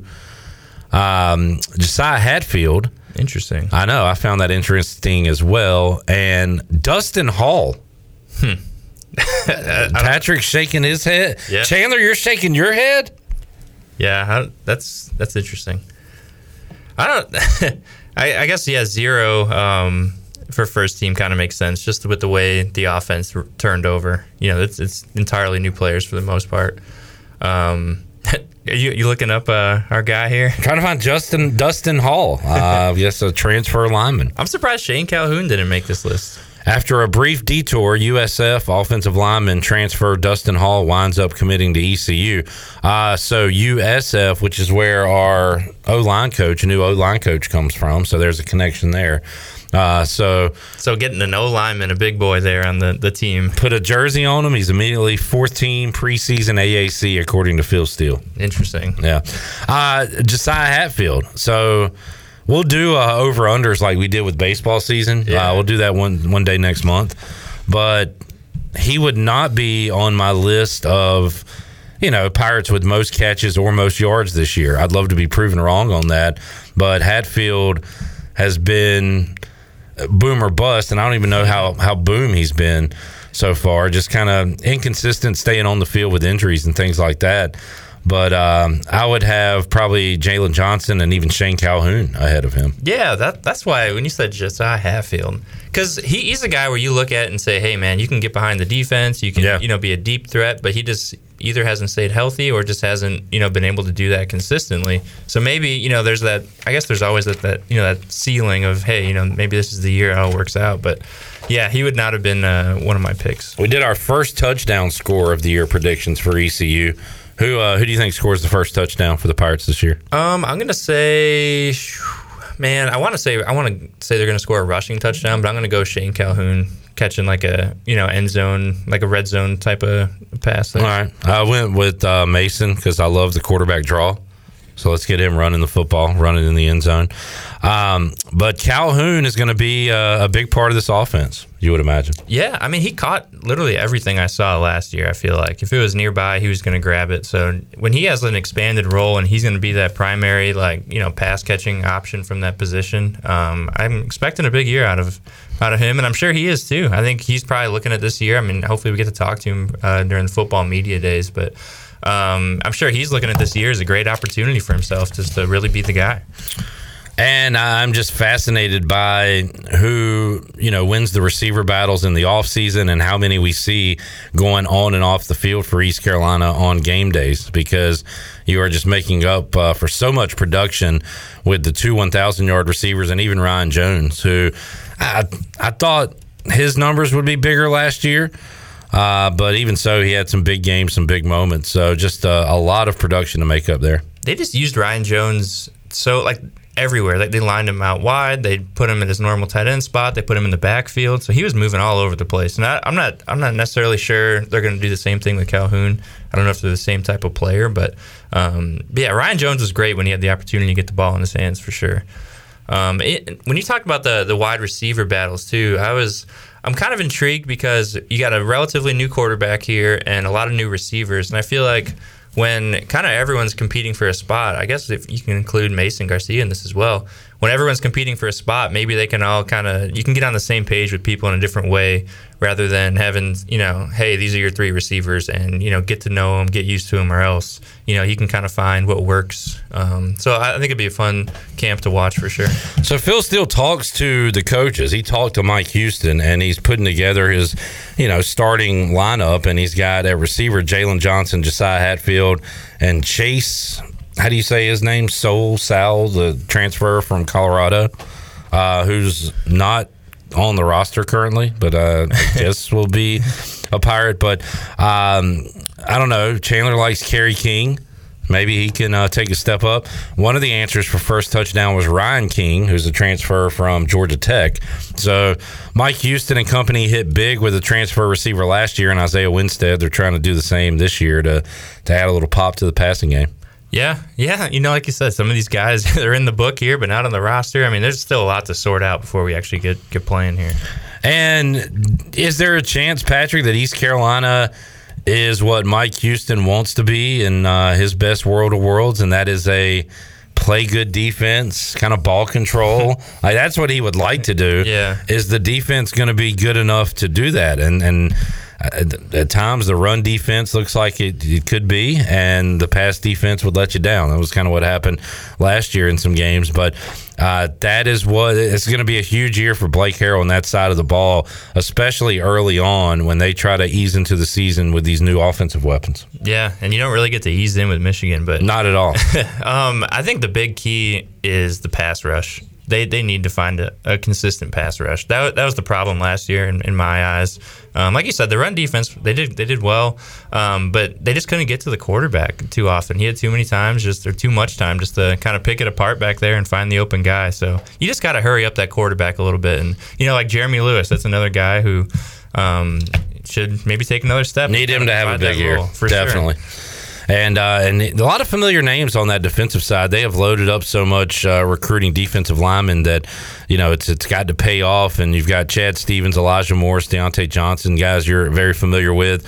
But even beyond that, with a Jack Powers, a guy like that, the J.D. Lampley, who came in and really made some plays. So you've got names there that you're familiar with. Now, linebacker is going to look different. According to Phil Steele's magazine, Michael Edwards, Taylor Jackson, we've seen Taylor Jackson, and Ra Dilworth, a transfer, listed as the linebackers for East Carolina, and you're making up for, Miles Berry and Xavier X and those guys. So that's going to be a new looking unit for the most part on the field. And the linebackers, I guess, I'm sure it depends from team to team, but those guys are the ones getting the team into the checks and getting everyone aligned right. So if you got new pieces back there, hopefully that can come together quickly, because that's a really important group for sure. I guess just looking on paper, safeties could be maybe like the position you feel most comfortable about, just because Julius Wood and Tegan Wilk have played so much. Right. And then at corner. That's shaky too, isn't it? But you're excited about Siobhan Revel, 6'2", 181. He's got the long, lengthy height, kind of Legion of Boom look that the Seahawks put together. IBM, I heard a lot about him preseason last year, not much during the year, but Isaiah Brown-Murray is a guy that I know they're excited about who's got some skills. So you've got some length and some height back there at corner. It's just, can they put it together on the field? Yeah, that's the thing. But yeah, I mean, I like the measurables there for sure. You just want long guys who can, get their hands on a ball here and there. But yeah, some of that defense for sure needs some work. But that is probably the most put together unit if you got to go defense to offense. And it's tough to say going into the year, what is the strength of this ECU team? Yeah, I mean, the easy question is maybe just running back, just because we hear all about all the guys they got. But I'm really curious to see how the O-line meshes as well. Well, that's my problem with saying, I guess the running back room we feel the best about. But as far as is running game your strength, well, you need an O-line for your running game to be your strength. For sure, I think you'd like the offensive line to be a strength of that offense. But yeah, I think there's a lot to figure out. Jamie says, what's the oldest unit on this year's team? Well, that would be punting, because we have the oldest player in D1 baseball, or D1 football. He said most experience would be better wording. Yeah, I would say safeties, DBs maybe overall, just with Wood and Wilk. Yeah, but age, man. I think Luke Larson's 31. Whew. How old are you? I just turned 33, so. It would be like you basically being on on a team, like you'd be hanging out with Danny Bill in the locker room. I don't know if like that. It'd be my body, man. I don't know if I can. I've discovered too much, junk food and beer to get my athletic thing going. But the punt, how are your legs? Not good. Not good. Well, if you just do all leg day, maybe leg day every day, maybe I can sky a punt here. And we got a guy, Chandler, who's a former long snapper. I believe I've heard. All right, we need to get this going. Yeah, maybe you guys could join as a duo. I'm gonna come in here limping next week. You're gonna be long snapping while I practice punting. That sounds like a plan to me. Do you feel like you're in game shape? You want the honest answer? Yes. No. What would it take? How long? I asked Bryce Williams yesterday how long it would take him. How long would it take you to be back in your top shape? Couple months, maybe. Couple months. All right. Well, guess what? You've got just about that time. Maybe shave off a week or two, but we could have you ready for game day. On a consistent schedule, maybe a couple months. Yeah. All right. Well, I would like to see you guys try to join a football team late in life. It'd be fun. Like, why write for the team when you could play for the team? That's right. I've been swimming a lot lately, but that's very different than football. Where you been swimming? At the Y by my house. Why? Because you said so, right? That's right. Yeah. Because it's fun and I hate running. So what are you doing in there? Just like back and forth? Yeah, just swimming laps. Do you do the thing where you do the flip and kick off the wall? Oh, yeah. Oh, man. That's when you know. I've been writing sets for myself. So, you do say 4 laps or something in a certain time, take a little break. You wear the cap? I don't when I practice. No cap? No. Back in the day when I swam meets, I wore the cap. You wear anything in your ears? Your ear holes? Nah. Nose? Nope. Eyes? You wear goggles? Definitely goggles. What was that? Mark Spitz way back in the day? Speedo? Yeah. When I did it, I wore a Speedo. But how about currently? No, I wear it. It's called jammers. Looks like a bike shorts, basically, like tight shorts. Because if you wore trunks while trying to swim laps, you'd probably drown. So is anybody else in the pool when you're doing this? Sometimes there's other people swimming laps or. Do they have it roped off? Yeah, there's lanes and stuff. Oh, okay. There was actually this morning. There was a water aerobics class, so everyone was 65 years old, just kind of hanging out. So that was interesting. P. Mace, to watch. Former high school swimmer. Yeah. And you were your school's athlete of the year. Mm-hmm. Yeah, it's all right there. That's the guy we're talking to right now. I was asked, has the Chandler Honeycutt video gone viral yet? Let's get a view update. We got 523 views on Chandler Honeycutt long snapping. Would love to get that number up, folks. That's nearing viral status. I would say we're about halfway to viral. Yeah, that's pretty good. If we could get them another K or 2K up there, that's when he starts getting looks from coaches. Yep. Like, because teams always need a long snapper. For sure. Now, is this is you 2 months out, so you know. Yeah. So this is like the early work. Can y'all get me to 2,000 views so y'all can call me CH2K? I'm just glad your body has fit into your head. Like back then, you still had a giant head, and now your body is kind of caught up to your head. Yeah. Because you look like a bobblehead out there playing football. A little top heavy. He's not falling over, but it's looking good. When you bend over, I'm worried you're just going to go straight into the ground. Head first, yeah. It's like, we need to get a helmet on this fella. No, you don't. It makes it heavier. You just bury into the ground like an ostrich. Is it the ostrich that buries their heads? Yes. Yeah, there you go. It's a wild move. Let's take a break. One more segment to go with P. Mace, Patrick Mason here on a Wednesday edition of Pirate Radio Live. We've got more for you after these words. Where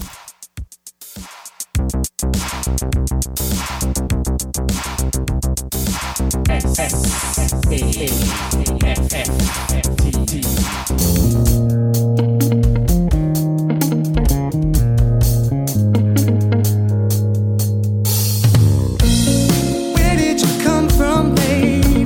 And ooh, won't you take me there right away? Won't you, baby? You're listening to Hour 2 of Pirate Radio Live. This hour is brought to you by University PC Care, your local tech support experts for all your business needs. Let University PC Care take care of it so you can take care of business. Visit universitypccare.com to learn more today. Now, back to the show. Welcome back. Country Mart has been locally owned and operated for over 40 years and is your premier country store serving the best cheese biscuits and country food around. They're open every day and have 2 locations, one in Bethel on Highway 11 and the other in Stokes on Highway 903. And both locations are top-of-the-line fuel stations, serving Shell gas, including 93 ethanol-free high-octane gas. Country Mart, fueling you up with great food and your engines with great gasoline. Now let's head back in to PRL. Here's Clip Brock. All right, back with you, Pirate Radio Live. Patrick, you watch Quarterback on Netflix yet? No, but I heard it was pretty awesome. Yeah, it's good. And there's a Patrick featured, Patrick Mahomes, Kirk Cousins, and Marcus Mariota, the 3 quarterbacks featured. And that's where Peyton hangs out with Omaha. Right? That's the show? It's Omaha Productions. Is that what you're asking? What are you asking? Yeah. If Peyton Manning was... Yeah, he's involved. Yeah. And anything he touches right now is gold, whether it be he and Eli on Monday night or the Omaha production stuff they got going on. So big fan of that, and it is a hit, and I'm assuming coming back next year. So let's and what they've done, they've picked a guy at the top of the mountain, a guy that's trying to climb to the top of the mountain, and a guy who is falling off the mountain. So that's who they picked this year. So let's look at a list, and who would you like in those categories to be featured next year? Or if you could make a show, who would you want? I was going to say immediately come to mind, top of mountain type of guy would be Joe Burrow, I think. Yep. Very cool. Is he energetic enough for it? Patrick Mahomes comes off really good in this because he's got an edge to him. He's cursing on the field. He's talking junk to players. He's doing it in that Kermit the Frog voice, which adds some comedy effect to it. So does Burrow have that, or is he too cool for that? I don't know. Yeah, I don't know. I've never seen him mic'd up, but I mean, he's got to have that. I think if you're at that level, you got to have that. As my elite guy, I'm going to go Allen. I'm going to go Josh Allen because he likes to mix it up. He likes to fight, talk a little junk. All right, let's go guy kind of in the middle trying to climb. Who would you take? Justin Fields. But I just think he's an interesting cat. How so? I just think he came from a big school, big program, and he gets to the league, and he's having trouble throwing the ball. He's running around a lot, and I think it'd be interesting just to see him try to grow as a passer. I think that could be pretty interesting. Boy, a lot of interesting names up here for different reasons. Like Tua. I don't know. Maybe he's the other way. I just think some of these guys are just not interesting at all. I would go. How about Kenny Pickett? He seems like an interesting guy. Maybe see his growth in Pittsburgh, how he handles things, but just no Steelers for me. All right. fine. No Steelers. But you could have Kenny Pickett on your quarterback show. Thank you. Who's your so Marcus Mariota is almost in a category of his own. So all right, here's a good example. Baker Mayfield. That's probably the example. Yeah. That is probably the example. Trying to hang on as a starter, and Baker is interesting for multiple reasons, whether he's running for the cops while at Oklahoma, grabbing his junk, planting flags, but he's kind of past that now. Yeah, and his personality is awesome. I think like he's a guy who can like retire and go straight to the booth or something, or be an analyst. Like even his commercials are exciting. Like I think he's just a good actor. Like I think he's got that personality that'd be fun. But he really struggled that year that they did the commercials where he's in the stadium. Yeah, and showed him a million times. Yep. Because, he was a guy who, people thought, hey, maybe this is the next thing. And then now he's just bouncing around trying to stay alive. So I think that's like a poster boy for that. Seems like a guy that his teammates like.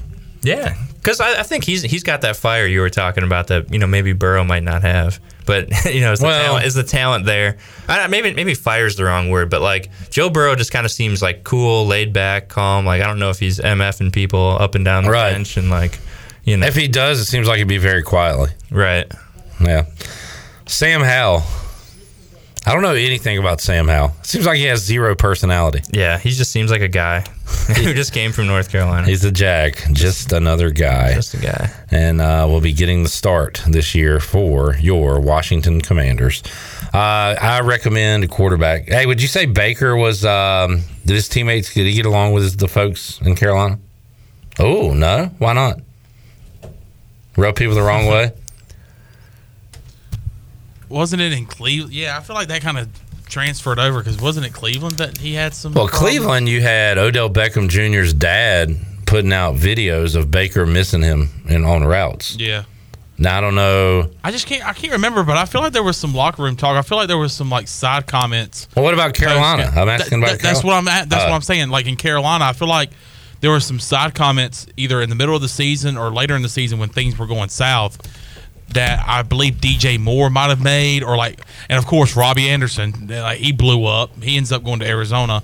I think there was some like side comments on like Baker Mayfield and like not giving some people the ball, and I don't know. So I wouldn't say the chemistry was 100%. I don't think he was like boys with everybody, but yeah. That's the thing. If you're good, then a lot of that gets eased over. Yeah.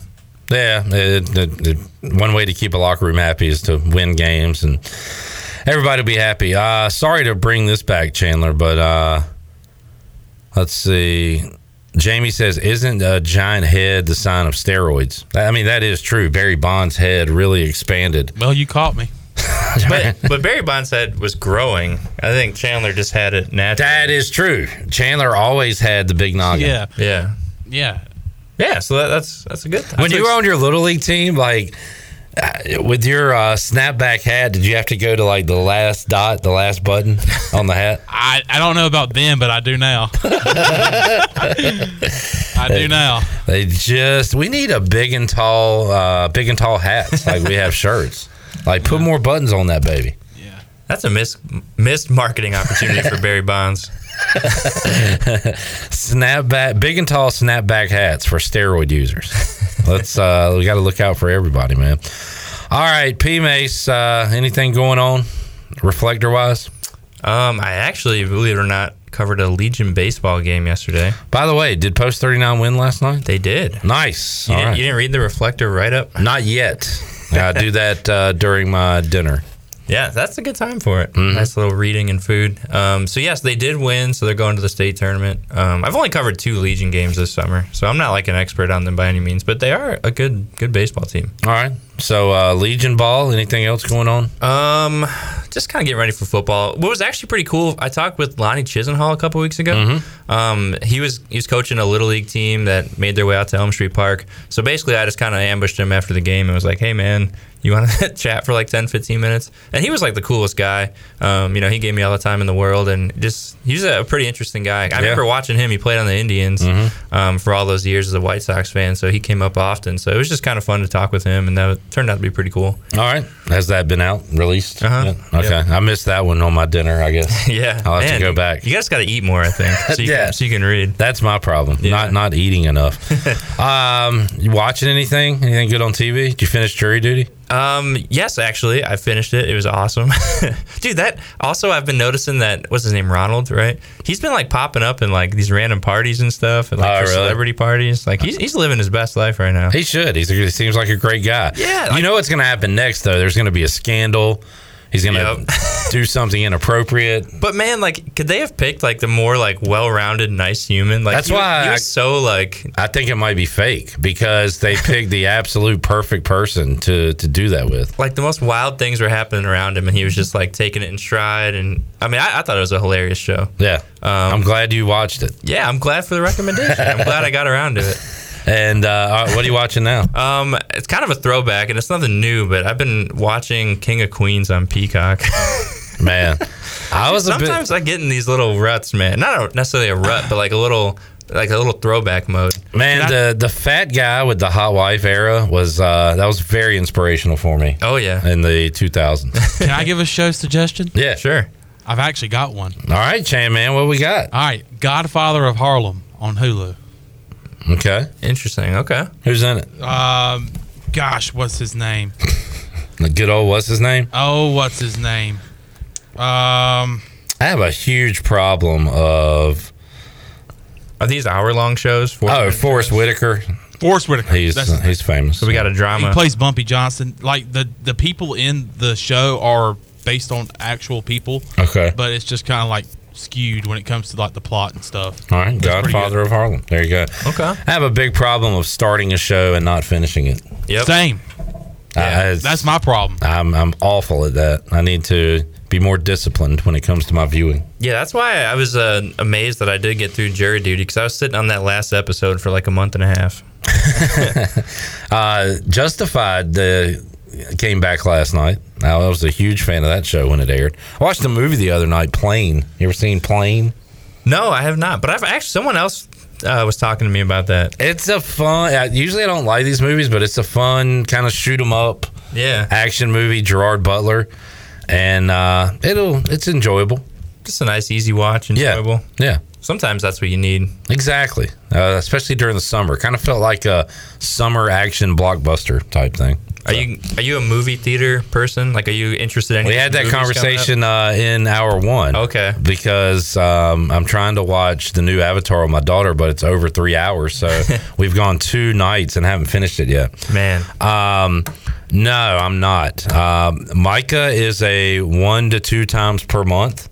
That's pretty good. I actually used to be that until my Tuesdays kind of got swallowed up lately. But Tuesday was your day? Yeah, because they had $5 movies and free popcorn at the theater by me. Oh, wow. So it's like almost hard not to go. I mean, you'd be an idiot not to. Yeah, you'd be stupid. And I usually just go for the popcorn for the most part. Like, I'll house some popcorn when I'm there. But like my trivia buddy, shout out Bobby Raspberry, saw him last week at AJ's, and he was like, "Yeah, man, I'm about to go see a movie at the movie theater." And I was like, "Wait, I forgot those things existed. I want to go back to one. Like, I haven't been in so long." So, because I remember enjoying like the experience of it. I think that's what Micah said. Like, Micah said it's the experience for her of getting the popcorn and all that kind of good stuff. And yeah, it's I know the one in Greenville has the reclining chairs, so that's pretty sweet. Yeah, I just like that it's dark and like you're there to watch the movie. Like, if you're at your house, you're getting up to let the dog out, you're getting up to get a drink, you're going to the bathroom. Like, it just ends up being a chore watching anything more than an hour and a half. As Clip well knows, you're on day 3 of Avatar. Right. I mean, the last movies I remember seeing in the theater were with my wife, Gone Girl, and is it Captain Phillips? I'm the Captain Now. Yeah. I swear those are the last 2 I think I've seen in the theater. That's a long time. I know. It's and I have no interest. And part of it too is because I'm paying for all these stupid streaming services. So I've got a ton of movies. And I feel like I need to take advantage of that instead of spending more money on top of that at the movie theater. Like, I saw Top Gun a few months ago in theaters. That was awesome. I saw that at home, but that would have been a great movie theater movie. Good movie theater movie. I want to see this Oppenheimer movie. I hear a lot about it, but I mean, stuff like that. Actually, on Tuesday, it was like a month ago or 3 weeks ago, we saw Little Mermaid. The old girlfriend wanted to go see that. So it was thing. It was pretty close to the original, but man, it was way too long. It was like over 2 hours. You do not need that much time to tell that story. Little Mermaid, too. Yeah, You're turning old too. Yeah. Complaining about the length of movies. I'm with you. Like when you start realizing you're in a movie, like, you know, when you kind of break that fourth wall of like, all right, like you're looking around like, how much more has we got here? Then you're just out of it. You're ready to go. And you think like you're in there and you're like, all right, it's got to be getting towards the end here. Yeah. And then something happens and then they go down another like. How are they going to wrap this up? And it's like, man, I guess we got another 30 minutes or so. Thank God, when you can't like pause to see how much you got left, that would give me anxiety too. In Just the movie need the guy in the back, just pausing it. All right, guys, another 27 minutes. Maybe we should start doing intermissions at movies that are 2.5 hours or longer? Yes, and you do a little smoke break, popcorn break, bathroom break. Yeah, that is perfect. Yeah, movie intermissions. I like it. Ask Micah, as a moviegoer, what she would think about a movie intermission. Should we start having movie intermissions if they are 2.5 hours or longer? We need the expert opinion. She is there for the whole experience. And if you ain't there for it, stay home. Yep. She's saying, you know what? Just enjoy it. It is what it is. Let's get Micah to the mic again before we wrap up here with Patrick. So, Micah, I'm trying to have a compromise here. These long movies, can we get an intermission? Can we get a popcorn or a bathroom break? I would say yes, but the intermissions have to be really, really short because sometimes I like to put more butter on my popcorn. Okay. Or, use the washroom or whatever. So You give them 2 minutes, maybe 3 max. Yeah, no more than 5. No more than five. Fair enough. See, that's what we call compromise. Yeah. I like it. Just trying to improve the mood. Think about that, movie theaters. Yeah.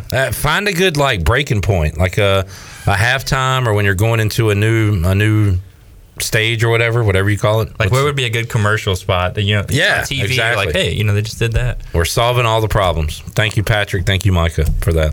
Yeah, anytime.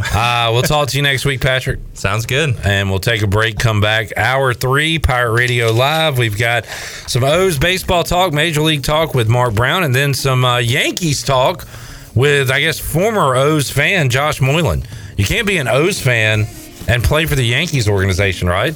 They're tied, right? So how does he what is his family doing right now? His dad and his uncle that are big O's fans, I guess they had to get rid of all their gear. We'll talk about that too when we return. Pirate Radio Live, big hour 3, back with you after this. We can make it right if the city lights in the night. Easy love and pain. Ooh, let me take you to the max. I want to love you. Pretty young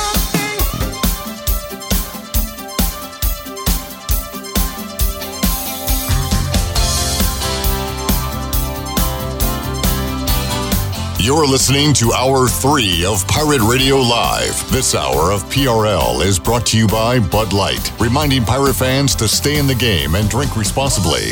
Bud Light, the official beer of the ECU Pirates, and proudly distributed by Carolina Eagle Distributing since 1989. Now, back to the show. Welcome back. East Plumbing, Viva Electric, and Roland Black Heating and Cooling have teamed up to form New Blue Service Group, offering Eastern North Carolina the best in plumbing, electrical, and HVAC services. Same great local team, same great local service, just a new name. For plumbing, electrical, and HVAC services, go to callnewblue.com. That's callnublue.com. New Blue Service Group, where we are redefining service excellence. Now let's head back into PRL. Here's Clip. All right, back with you, Pirate Radio Live here on a Wednesday. Got Josh Moylan joining us coming up later on this hour. And we'll talk some baseball right now with Mark Brown, CamdenChat.com. O's fresh off a victory over the Dodgers earlier today, 8-5. And the scoreboard watching is done. The Rangers beat the Rays. So as Mark joins us, the Baltimore Orioles are now tied for first and actually up in the loss column for the division lead in the AL East. How about that, Mark? Mark, are you with us? What line is he on? Mark is not there. We'll try him again. I'll give you his number, Shirley. Boy, I had a great setup there, too. That was one of my all-time introductions to a segment. And and just could not get the click. For a conversation to happen, you got to have two people going at it, and I think we do now. Mark Brown, are you with us? Yes, I am. Hello, Mark. How does tied for first place sound? Yeah, Clip, I'm not even going to say tied, because if you look at the percentage points, the Orioles have a 611 winning percentage and the Tampa Bay Rays have a 606 winning percentage. So the Orioles are in first place, period, full stop. This is the happiest you've probably ever heard me in our entire time talking together. I think it's probably my greatest day as an Orioles fan since we've been, having these calls. It's really a great, amazing day. Of course, the Orioles avoided getting swept. They've now gone 70 series without being swept. Wow. Other team. And then elsewhere, the Tampa Bay Rays were swept by the Rangers. So that's how we set it up. The Orioles are just in first, and it feels pretty good. No, we have had some dark chats, and at this point in the season, previous to last year where the O's were in the mix, but we've been talking about trade deadline and keeping an eye on the minors and trying to find any bright spots we could, Mark. But now O's fighting for a division crown, hosting some postseason baseball at Camden Yards, and man, just a lot of possibilities out there for some fun baseball in Baltimore. I mean, you want to talk about the trade deadline. This morning in The Athletic, Ken Rosenthal had an article about how the Orioles should try and trade for Shohei Ohtani. That's not the crank baseball writer wing of writing. That's Ken Rosenthal is out here talking about, could the Orioles get Ohtani? It just suddenly it feels like I'm living somebody else's life, and at the moment it's a pretty fun feeling. O's had an 8-game winning streak before losing 2 in a row to the Dodgers, so important to salvage that series today, Mark, get the 8-5 win and come back, win a big day game after a couple of nights at Camden Yards. What were so this is a unique series, obviously. What were the crowds like at Camden Yards with the Dodgers in? It was really nice. It was over 20,000 a game, so about more than half full, which is still pretty good for a weeknight against a team from far away. There were quite a number of Dodgers fans who either made the trip from out west or maybe they, migrated from California to more around this area. I don't know. There were a lot of them. It was kind of obnoxious. I felt like they were in the annoying vein of Red Sox fans. And unfortunately for me, since I was there on Monday with my wife, we kind of got a clunker of a game with Brian Baker giving up the grand slam to put the Orioles in a 6-4 hole, and they ended up losing that one. Tuesday's game wasn't very good either, but despite today's game starting off not very good, as Dean Kramer really didn't have a whole lot to offer against the Dodgers and ended up giving 5 runs over 4 2/3 innings, the Orioles were able to immediately take the lead in the bottom of the first inning after Kramer gave up 2 runs in the top of the first, and they kept padding their lead. Ultimately, 8-5 victory. It was pretty fun overall for everybody other than Kramer, I think. And sometimes by blind luck, the schedule makers get it right, just as the O's tie or take the lead percentage points wise in the AL East. They got the Rays up next. So how about the trip down to Florida, the struggling now Rays against the Orioles, trying to take a bit of a command here on the first place lead coming up? Yeah, I mean, really, in terms of importance of a single series, I feel like you probably got to go back to 2012 to when the Orioles played a series this huge, and that year was they were fighting for the AL East into September, and they had a 4-game series in early September against the Yankees at home. And the first one of those games was giving out replicas of the Cal Ripken statue that was unveiled that night out in the outfield where they have the Orioles Baseball Hall of Famers all have statues that they were unveiling that year. And it feels like just huge in the sense that this is a season people didn't think they were going to do as well as they've been doing. And now suddenly here's this huge series against the team they're tied for the division lead with. And, it's 4 crucial games. So that's a potential for a huge swing, unless it's a split series, one team is going to come out 2 games ahead of the others at least. If not, if it ends up being a sweep, then it's 4. And I mean, that's a huge swing that either team can make up at this point. There's plenty of games left, but you certainly rather be the team coming out of this series ahead than the team coming out behind. As I look at the bottom line here, we got ESPN on in the studio. I see Cedric Mullins heading to the IL. So how about the health of the O's at this point in the season, Mark? Yeah, that's a tough one. It's the same injury, basically, that he had that put him on the injured list, that he hurt himself towards the end of May, and he ended up missing a bit more than 3 weeks. So I don't know if it's going to be the same amount of time here, if it's going to end up being longer, because I don't know if it's like more serious this time, since it seems to be a recurrence of the same groin injury. So, Orioles fans really are going to be hoping that the stopgap they got after Mullins hurt himself the first time, Aaron Hicks, can continue his revival, which he's been continuing to do pretty well. And in fact, he had 2 hits and drove in a run for the Orioles today. And, top prospect, outfield prospect Colton Cowser is up as well. He doesn't have so many great hits so far. He's only got a couple handfuls of games in his big league career, showing a good eye at the plate. He's drawn 7 walks already in about 9 games. Batting average not quite there yet. He's only hitting 111 so far, but I feel like we've seen this before, especially with like Gunnar Henderson in April, who really struggled a lot with his batting average, although he was walking a lot. And we're now seeing Henderson with some more action under his belt, doing pretty darn well, including today where he hit a home run against a left-handed pitcher for the first time in his career. So that was fun.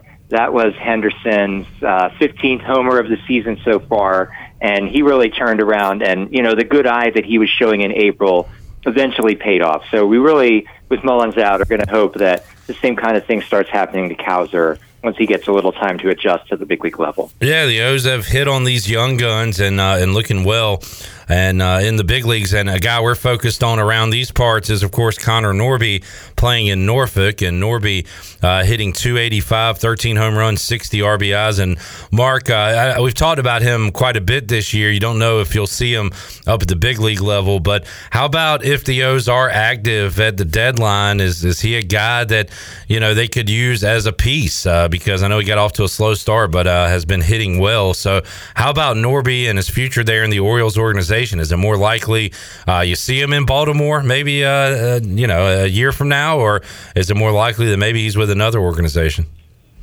Well, the mind of general manager Mike Elias is unknowable to me, so I don't know who he would like to trade for or who is on his list of, the untradables. It feels like a guy like Norby could be a piece you could dangle to get maybe a rest of this year rental starting pitcher.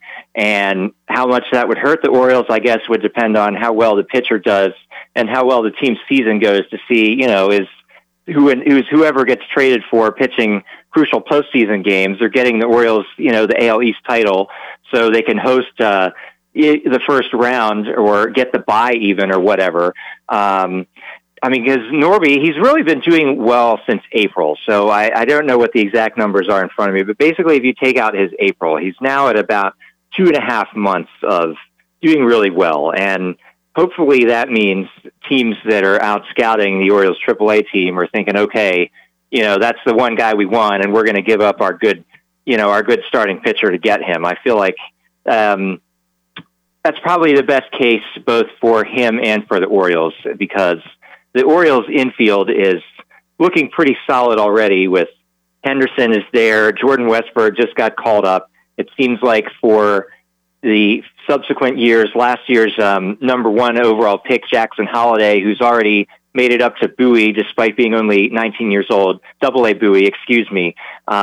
It just feels like he's ripping through the minors and could probably arrive next year. So, where do you even play Norby necessarily in this future good Orioles? So, it might even be for the best for him to get traded and he can go somewhere where he's going to be, a guy they wanted and have a spot for him to play immediately. And, based on what he's doing at AAA for the last couple of months, it certainly seems like he should be able to be up to that challenge wherever he ends up. Mark Brown, CamdenChat.com. Mark, we're going to put you on the spot here. Can you think back to when Orioles were buyers at the deadline and made a trade, and how did it end up working out? Do any names come to mind? And as you think, I'll go over some Braves. Fred McGriff, one of my all-time favorites, was acquired via trade. One that didn't work out for us was trading Elvis Andrus, Neftali Feliz, and others to get Mark Teixeira, and that one did not go in the Braves' favor.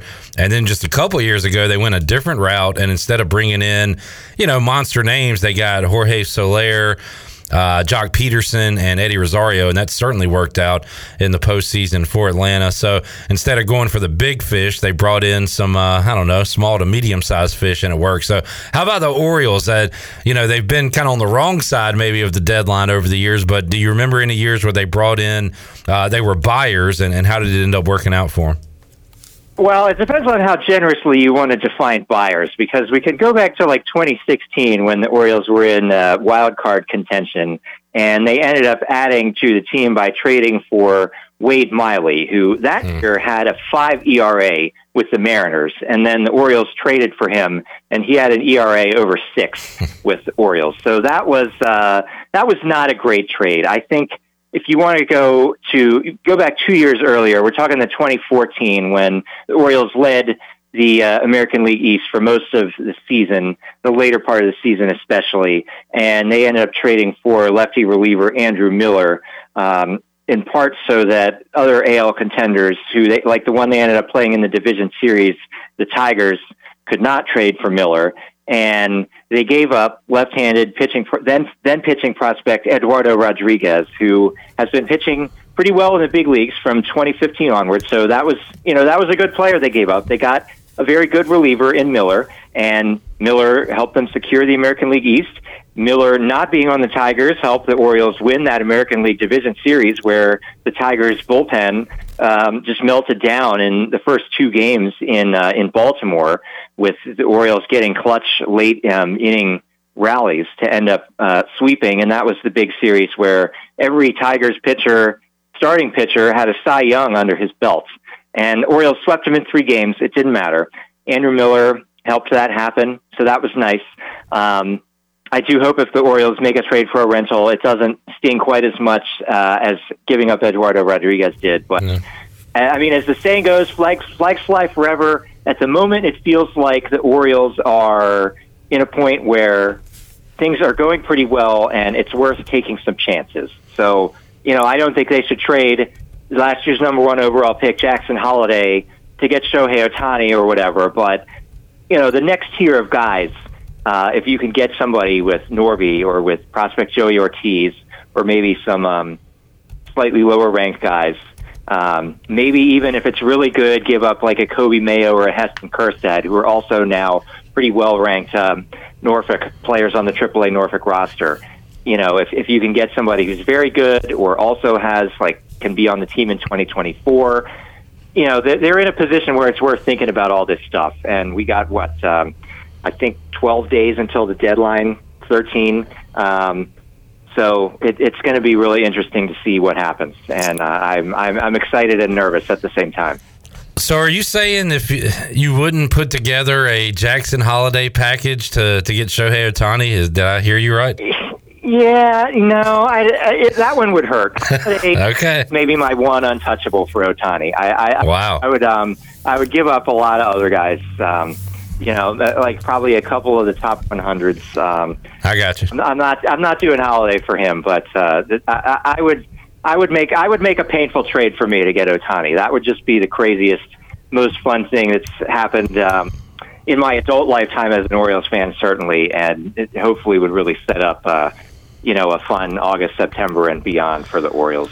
Well, Mark, I enjoyed this late July positive Orioles chat. I don't know if we've had one with you since we've been having you on the show. So hopefully they keep up the good work. Big series coming up. You can hear it this weekend on Pirate Radio against the Tampa Bay Rays. And Mark will catch up with you again in August and talk more O's baseball and see where you guys are at. That sounds great. Hopefully we've got some more fun stuff to talk about then. All right. Thank you, Mark. There he is. Mark Brown, CamdenChat.com, joining us here today on Pirate Radio Live. Baltimore has got. Did you ever think when the Rays got off to that tremendous start that anybody would catch them in the AL East? The team to do it is the Orioles, who are right now in first place, tied for first, and percentage points, as Mark says, ahead of those Tampa Bay Rays.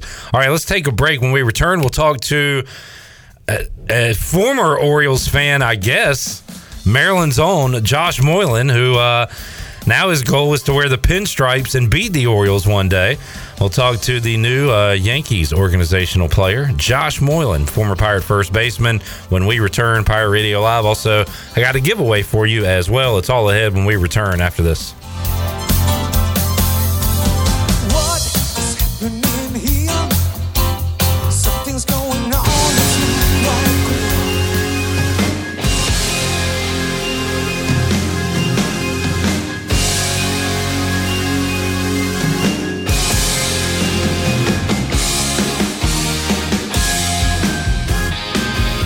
You're listening to Hour 3 of Pirate Radio Live. This hour of PRL is brought to you by Bud Light, reminding Pirate fans to stay in the game and drink responsibly.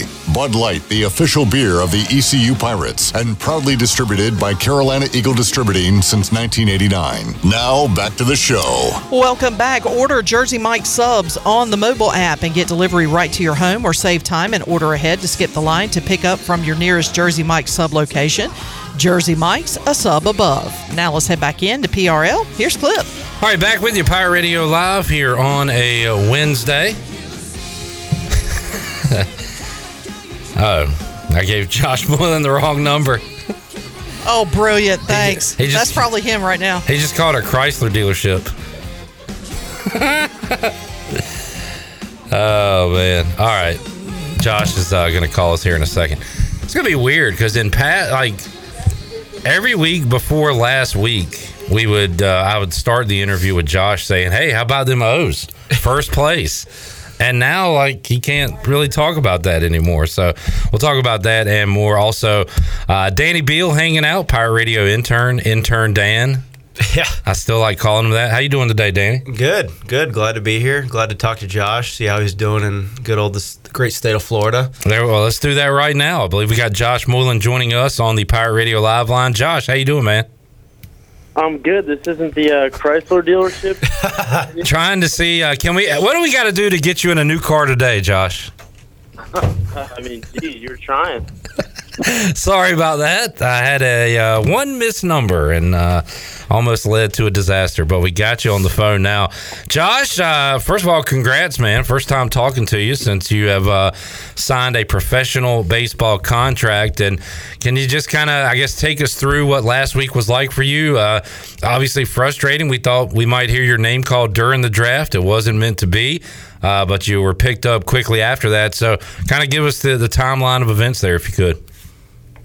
Yeah, well, thank you, of course. And, it was kind of crazy. I was sitting there watching the whole draft and kind of just waiting for that phone call. And then actually got towards the end of the draft, and my dad and I were both like, we don't really want to sit here because it was looking like nothing was going to happen. So him and I, we actually went to the driving range. We were hitting some golf balls.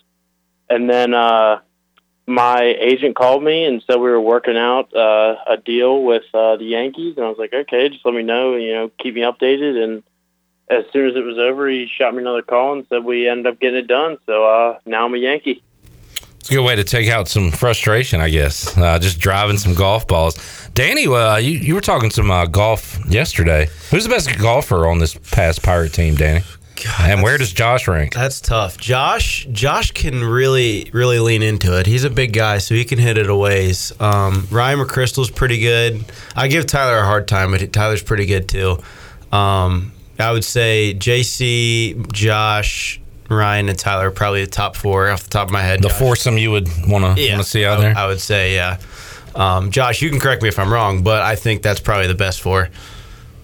I'd probably put myself ahead of guys like JC, but I think McChrystal, he might edge me out there. He's a pretty good golfer, but I'd say all time I give Bryson Worrell some credit. I mean, obviously we've seen him hit some baseballs pretty far, but that guy, when he gets into the driver, it's pretty impressive. Yeah, it'd be cool to have a long drive competition with you power hitters out there. All right, so Josh, I got to ask you this too, Josh. We just talked to Mark Brown from CamdenChat.com, who was in the best mood he's ever been in since we've been having him on the show the last 3 to 4 years, because the Baltimore Orioles are now tied for first place in the AL East. And before last week, that'd be pretty exciting for you. And now you are trying to beat the Orioles. What's that like for you and your family with all that Orioles gear you've accumulated your entire life? I mean, it was pretty crazy. Obviously, when we first found out, we were very excited. But, of course, my dad, being who he is, and my dad, first thing he says is, man, I got all this Orioles gear. I don't know if I can put some Yankee stuff on. I'm like, Dad, we should be pretty excited right now. And he's like, I am, but I'm just dreading having to put that Yankees hat on. We'll see if we can get him in some Yankees gear, but I know my whole family will still definitely be some Orioles fans. Yeah, no doubt. Josh Moylan joining us. So, Josh, tell us what you're up to right now, as Danny said, down in the great state of Florida. So tell us what you're up to.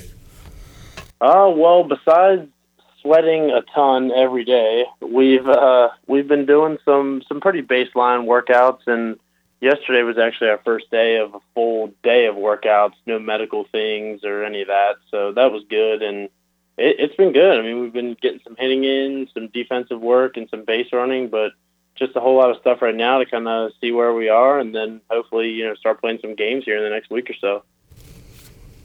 Josh, how has obviously like being down there and being around like new guys as much as you have been, like what's it been like interacting with guys not only that have been free agents but guys that initially like got drafted, and what's it been like being with them at right when you get down there? Oh, I mean, it's been great, especially getting to meet some of these Spanish speaking players. It's pretty cool just to kind of understand how baseball is still pretty similar to both of us, even though we don't speak the same language or have the same background, just to understand now, like everybody there is just there to play some baseball. But it's been great.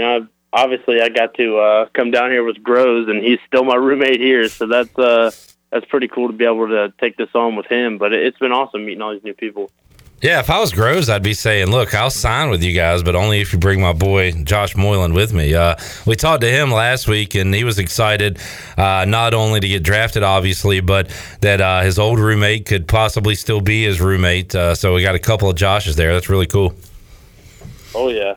Yeah, and we got it all worked out. We're roommates again, so we'll see how long we can keep that rolling. So we talked to Tyler Brott yesterday, and he said that maybe next week he could be assigned a team and back on the field. How about you, Josh? What do you think the rest of your summer looks like? Has it been mapped out for you yet, or is that still to come?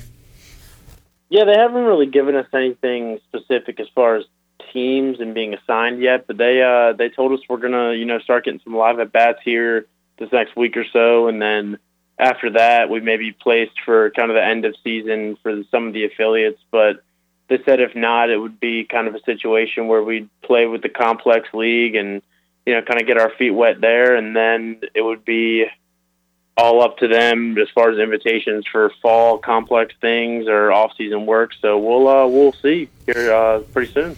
And Josh obviously played a lot of first base at ECU, a very little amount of third base. And I remember you told us you were going to a workout, and they might try you in the outfield as well. So have you talked to anybody there about kind of your future, where they want you defensively? Yeah, I mean, as of now, it's been first base, and that's where I've been working out for all our defensive work. But talking with some of the coaches here and all, I mean, definitely if I can play other positions, they want to give it a try. So we'll see that here soon, but as of now, it's just been a lot of first base. Jamie on YouTube asking, have you talked to any Steinbrenners yet?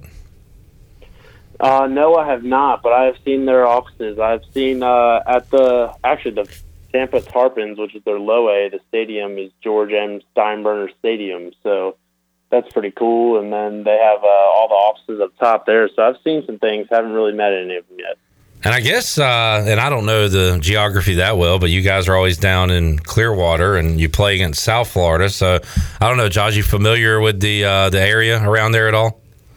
Oh yeah, I mean, I've been around here before, and Clearwater's only about 20 minutes down the road. So when we get our off days, we've actually been going to the beach there. So I'm definitely familiar with that area, being as though we've had our conference tournament there for 3 years. But yeah, I'm pretty familiar with the area.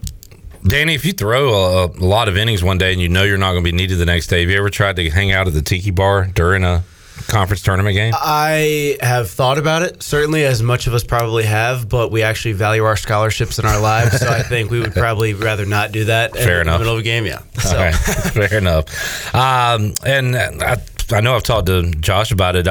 What did you think about the sandwich gate and Josh Groves feeding the sandwich? What was your role in all that, Danny? So that was a weird experience for all of us to begin with, because it was right at the beginning of the game, and there was a group of us that started down in the bullpen to begin the game, and we saw that the umpire had, they were talking and had apparently thrown someone out. And initially we were like, oh God, what did Josh say? Because it comes unglued, especially in the conference tournament, because everybody's playing for their season. So we're like, okay, what did Josh say? And I think either a manager or a catcher came down to the bullpen and we're like, hey, what happened? And he was like, Josh took a prop, quote unquote prop, on the field and started feeding Star a sandwich. And they're like, what? Like, how can you throw someone out for that? Because they considered it a prop, and that was obviously the big thing this year was you couldn't use the cowboy hat or the birdhouse or anything like that this year, so you couldn't use a prop, and I guess they considered a sandwich a prop, which is outrageous to begin with. Just a no zone. Not the only Josh to get thrown out. Josh Moylan got thrown out after a game. Did you guys rib him at all for that, Danny? I did.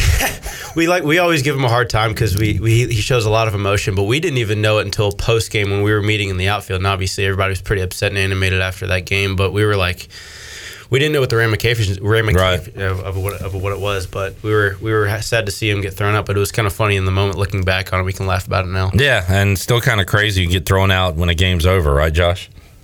Oh yeah, definitely pretty crazy. But the good news about that is down here, I believe I'm allowed to challenge calls if I disagree. So I don't think there will be any lines being drawn, and hopefully no ejections due. Well, and I have joked about it with you. I don't know how many times you've gone down in a count, Josh, because of an outside fastball that didn't catch any black but was called a strike, and you tried to look as focused as possible, but I'd see you kind of shrug or roll the eyes. But yeah, now maybe in the pros you'll get more of them calls, hopefully, as a hitter. Hey, hopefully. Talking to Josh Moylan, Jamie on YouTube said Josh is just an artist. He was just drawing in the batter's box, but unfortunately that is not permitted. Did you guys have any battles at all? Purple Gold World Series, fall? How'd you do against him, Danny?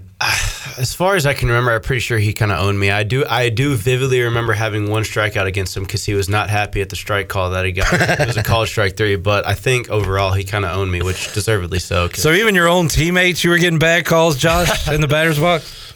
Well, in those kind of situations, it's tough because we either don't have an umpire or we do have umpires that are there for a scrimmage and they're trying to get out of there pretty quick. So sometimes it's a little tougher in the fall. But, yeah, honestly, I think I can only really remember 2 at-bats with Danny. And like you said, he got me on 1. But I do remember a little backside single I hit off him, so I do recall that one. But as far as the rest, I'm not really sure. Josh, so I was actually asked, I can't remember who by yesterday, but they were asked that what is the motive and the reasoning why behind the nickname Big Crank? And I know you know why. I don't know if you want to go through with the backstory, but it was a question that we were all curious about. So, former ECU baseball player Garrett Chandler was a really good friend of mine, still is, but was a really good friend of mine when he was on the team. And I guess it was something he had done in high school. Him and Carson Wisenhunt went to the same high school, so they could probably tell you a little more about that. But it was kind of a team thing they did in high school, and it kind of caught on with me, and that's just kind of how it went from there. And then my summer team eventually started calling me that, and then after that, it just kind of took off. But that's what a lot of people know me as now. Innocent enough. Yeah, exactly. Anything else, Danny? I'm actually curious. I've always wondered because you've had a lot of big moments in a Pirate uniform, whether it be the lighter home run when we were freshmen or the home run against UVA last year, the numerous base hits or whatever it was. But off the top of your head, what's the best and most enjoyable moment, whether it be at home or on the road, you've had while you were here? I mean, I think I think the best moments have definitely been, as far as not personal, but winning those regionals and even hosting a super regional. I mean, those are things I don't think I'll obviously ever do again, but that we might ever see again with East Carolina baseball. I mean, it's crazy to have that kind of atmosphere and the fans there. But I think the coolest thing for a personal moment is honestly this year against Campbell. I think that home run I hit there, just remembering rounding the bases and not really hearing anything. It was so loud, and I was so happy it happened that I really don't even remember much of rounding the bases. But I do remember when I crossed home plate, there was a warning issued for excessive celebration, which a 3-run home run to tie the game. I don't know how anything can be excessive at that point, but yeah, I do remember that. But another example of umpires not being on my side. But I mean, that was probably the biggest moment for me. Obviously, it stinks the result of the game, but there's been so many great moments with the team and all that it's really hard to just pick one. Couple more, Josh, and we'll let you run. Who Cam Clonch comes to mind, but who else? I saw the summer roster for ECU baseball as Jacob Jenkins Coward, first base / outfield. So as Danny shakes his head, but Josh, what does the first base position look like without Josh Moylan in the future for ECU? Yeah, I mean, I know whoever's going to play there is going to do a great job. I mean, we work too hard on defensive work as far as first base, and the bats will take care of themselves. But obviously, Clonch is the first one that comes to mind. I think he's been waiting a little while to get his chance, and I think this is his year to, go out and have a really great season. But also Carter Cunningham is another guy who I think can really play first base. I know he played a good amount in the fall, and he even played a little bit my sophomore year at the beginning of the year, and I know he's a guy that can definitely do it. So as far as trying to get all the bats in the lineup, one of them will have to play there, and we'll see who's DHing or playing right field. And I got to ask you, Josh, a new first baseman for the Pirates next year, new third baseman for the Pirates next year, Alec Makarevich entering the transfer portal. Were you surprised to see that news? Yeah, I was pretty shocked. I mean, obviously, there had to have been something behind closed doors that we don't know about, but it is what it is. And I'm happy for him to be able to go wherever he thinks is the best for him, and that's great because, I mean, AMAC's always been a great guy to me, and I know he's been great to all our fans and anybody who supports him. But, I'm happy for him to go and really have a chance to, just continue to play his last year of eligibility. And we are looking forward to rooting you on, Josh, and I hope you have a lot of success down there. And it's still it's weird even for me, and I'm not a O's fan, but to have a Baltimore guy hoping to wear the pinstripes one day. But good luck to both Joshes down there, and we'll keep in touch and let us know your moves and when we can see you back on the field. Oh, I definitely will, and I really appreciate it. Thank you very much. All right, there is Josh Moylan joining us, Pirate Radio Live Line, and we got to know him a little bit. Danny, obviously not as much as you do, but just seems like a great dude. I don't know why the umps picked on him all the time. Seems like a great guy, but really rooting for him, and he has earned his spot there in professional baseball. No, I'm excited. He's earned everything he's gotten. Obviously, he had a tremendous freshman year coming in and hitting, as well as he did, and playing defense in a role where it was a very top-heavy lineup in terms of everybody coming back from Corona and stuff. So you had a very old team there, and he found his way in the lineup and performed pretty well. And then obviously battling last year in terms of the fact his year wasn't great and battling a bunch of mental issues, and then coming back this year and having the year he had was awesome for us. Obviously, he was a staple in the back end of the lineup towards the back end of the year, and it was nice to see him actually get his chance in the pro ball because we all know he earned it and deserved it. So it was nice to see for sure. His line, I've said it a million times during the season. He said at media day back in January, February, before it all started, he said, last year I felt like that I'd wake up and say, I got to go to the field. And he says, this year I'm looking at it as I get to go to the field, like to appreciate what you got. And I thought that was a tremendous mindset.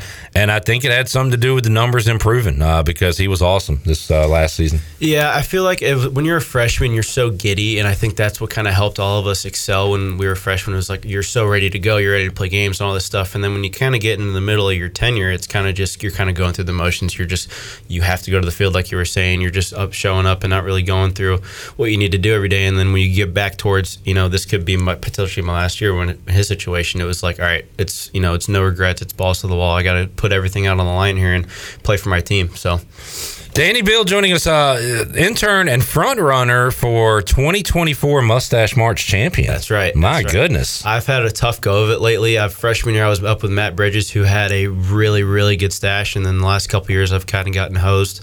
But, I'm coming for the crown this year. I think I've earned it. All right. He's coming forward. Watch out, Jacob Jenkins Coward. That's right. All you other mustachioed men on the baseball team.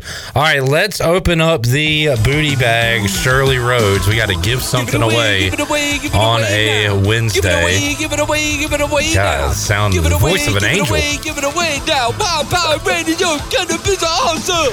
What are we giving away today, Shirley? Bow, bow, bow. I just love that part. Just something awesome. I can't believe Anthony Kiedis agreed to do that for us. It's great. How about a shrimp taco lunch courtesy of Chico's? Oh, man, that is a good one. What caller number are we looking for? 8. Caller 8, 317-1250. We're back with more Pirate Radio Live after this.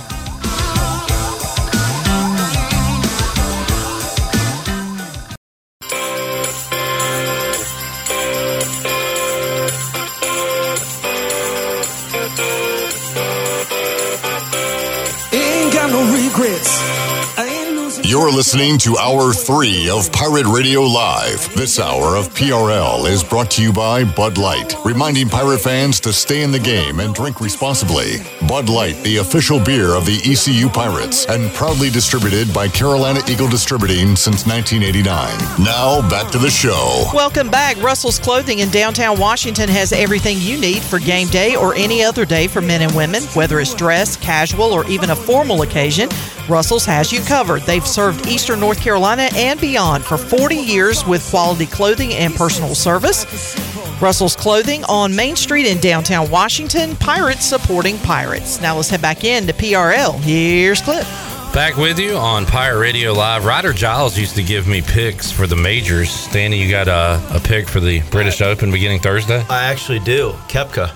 I'm thinking Koepka this weekend. He rises to the occasion. I know that might be bold, but he's played well in every single major he's gotten to play in this year. I'm thinking Koepka. All right, there you go. There is your ECU baseball golf pick, continuing the tradition. And Ryder did give me a winner earlier this year when did John Rahm win a major?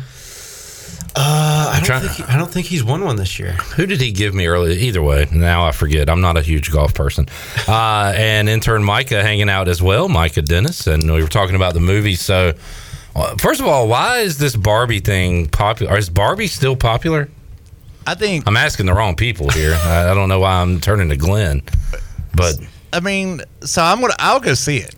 Why? Because I find the premise interesting. Which is what?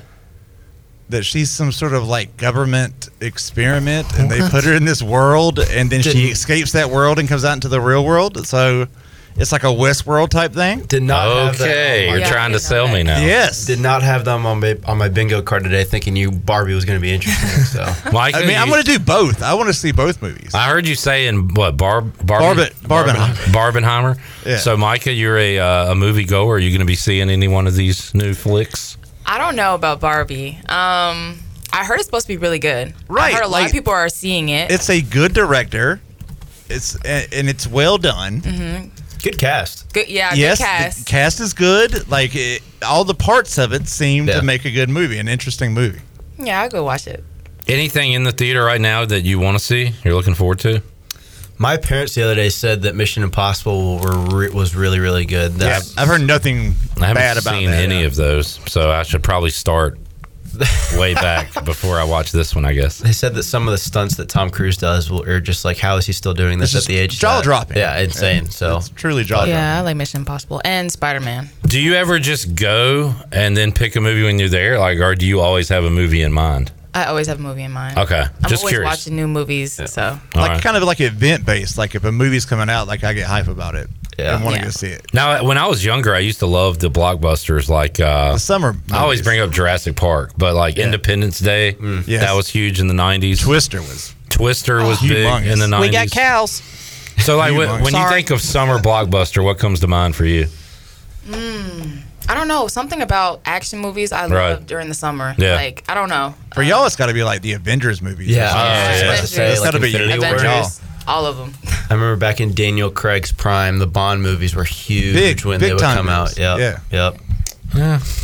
Not a big Bond guy? Not a Bond guy. Really? Wow. Not a Bond guy, not a Mission Impossible guy. What about John Wick? You know, I've those seen, are great movies. That's a good one. I've seen the first one. That's it? Really? Well, I've heard they're all the same, right? He just kicks people's... It's still awesome. It's the same stuff over and over. I It's mean, so cool. he comes up with inventive ways to kill people. It's Exactly. it's very interesting. It's like those little grids where it's like pick 3 guys out of these 9 guys to be in your team in a fight. It's like John Wick, James Bond, and like, I don't know. Like, it's just, John Wick's got to be the first answer every time. All right. I need to get on that. Yeah. It's impressive that he learned all that like close quarters combat stuff, like with the guns and that. And just the hand play is so cool. Are we talking Keanu Reeves right now? Yes. I think it's impressive he's still getting it done. I mean, he was like, The Matrix was 1999, right? Wild stuff. So like, yeah, it's a long time ago. Yeah. Still doing it. Those people aren't even dudes anymore. Micah, give me a movie recommendation you've seen in the last year or so that I probably haven't seen. What's been your... Avatar. Okay, so I don't know if you heard. I'm trying to watch that with my daughter, and it's so freaking long. It's yeah, that's the thing. It's long, but I like Avatar. I really like Avatar. I like the new characters. I like the different like conceptually, you like it, like the story and stuff. Yeah. And then they brought new, I don't know how you call it, tribes, I guess, into the movie. I thought that was really the cool. water tribe now. My daughter is into it. We got to finish the thing. Right. How about you, Danny? What do you got for me? He doesn't like it. I don't know. Avatar's just always turned me off a little bit. Even when the first one came out when I was, I guess, younger, I never really appreciated it. I never saw it because I was just like, it's too long. There's no way I'm sitting through this whole thing and enjoying it. It was kind of like Oppenheimer in the opposite way, like where it was like it's supposed to be like a big experience movie, like you're supposed to see it in the theater. All right, well, we got to take another break. We'll come back. We'll get it ready to wrap it up here. Great to have y'all here with us, and I hope you're enjoying your time. We'll be back to wrap it up here on a Wednesday. Got a huge Thursday show coming up. We'll tell you who's going to be a part of that when we return after these words. Ain't got no regrets. I ain't losing track of which way I'm going. I ain't got You're listening to Hour 3 of Pirate Radio Live. This hour of PRL is brought to you by Bud Light, reminding Pirate fans to stay in the game and drink responsibly. Bud Light, the official beer of the ECU Pirates, and proudly distributed by Carolina Eagle Distributing since 1989. Now, back to the show. Welcome back. It was a good day for the stock market again today. The Dow was up 109 points, closed out at 35,061. The NASDAQ was up 4 points at 14,358. The S&P was ahead 10 points at 4,565. That's your Wells Fargo Advisors financial report. For a personal look into investing, call Wells Fargo Advisors today at 756-6900 in Greenville.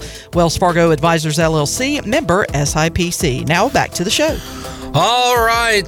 Folks want to see me and Glenn go to Barbie, to the theater to see Barbie. Here's what I want. I want to see Ken. Where's Ken? Ken is in the movie. No. I want Ken to have his own movie. I need something to get upset about that is completely ridiculous, and this is my new thing. I want a Ken movie. Who's with me? It's a bold. Micah and Danny are with me. Maybe not. All right. Enjoyed y'all's time. We'll see you tomorrow. Yep. I'm hearing potentially a Name That Sound intern edition. Micah and Danny possibly squaring off on Thursday. Someone's got to be the first winner. That's correct. So I might have that coming your way. We got Phil Steele, the college football guru, coming your way on Thursday. Trying to hook up with Landon Ginn as well if we can. That'll be fun, Danny. So I got a big show coming up Thursday, 3 o'clock. We will talk to you then. For the crew here, I'm Clip Rock. Jeff Charles, take us home. Have a great night, Eastern Carolina. Thanks for listening to Pirate Radio Live, an exclusive presentation of the voice of the Pirate Nation.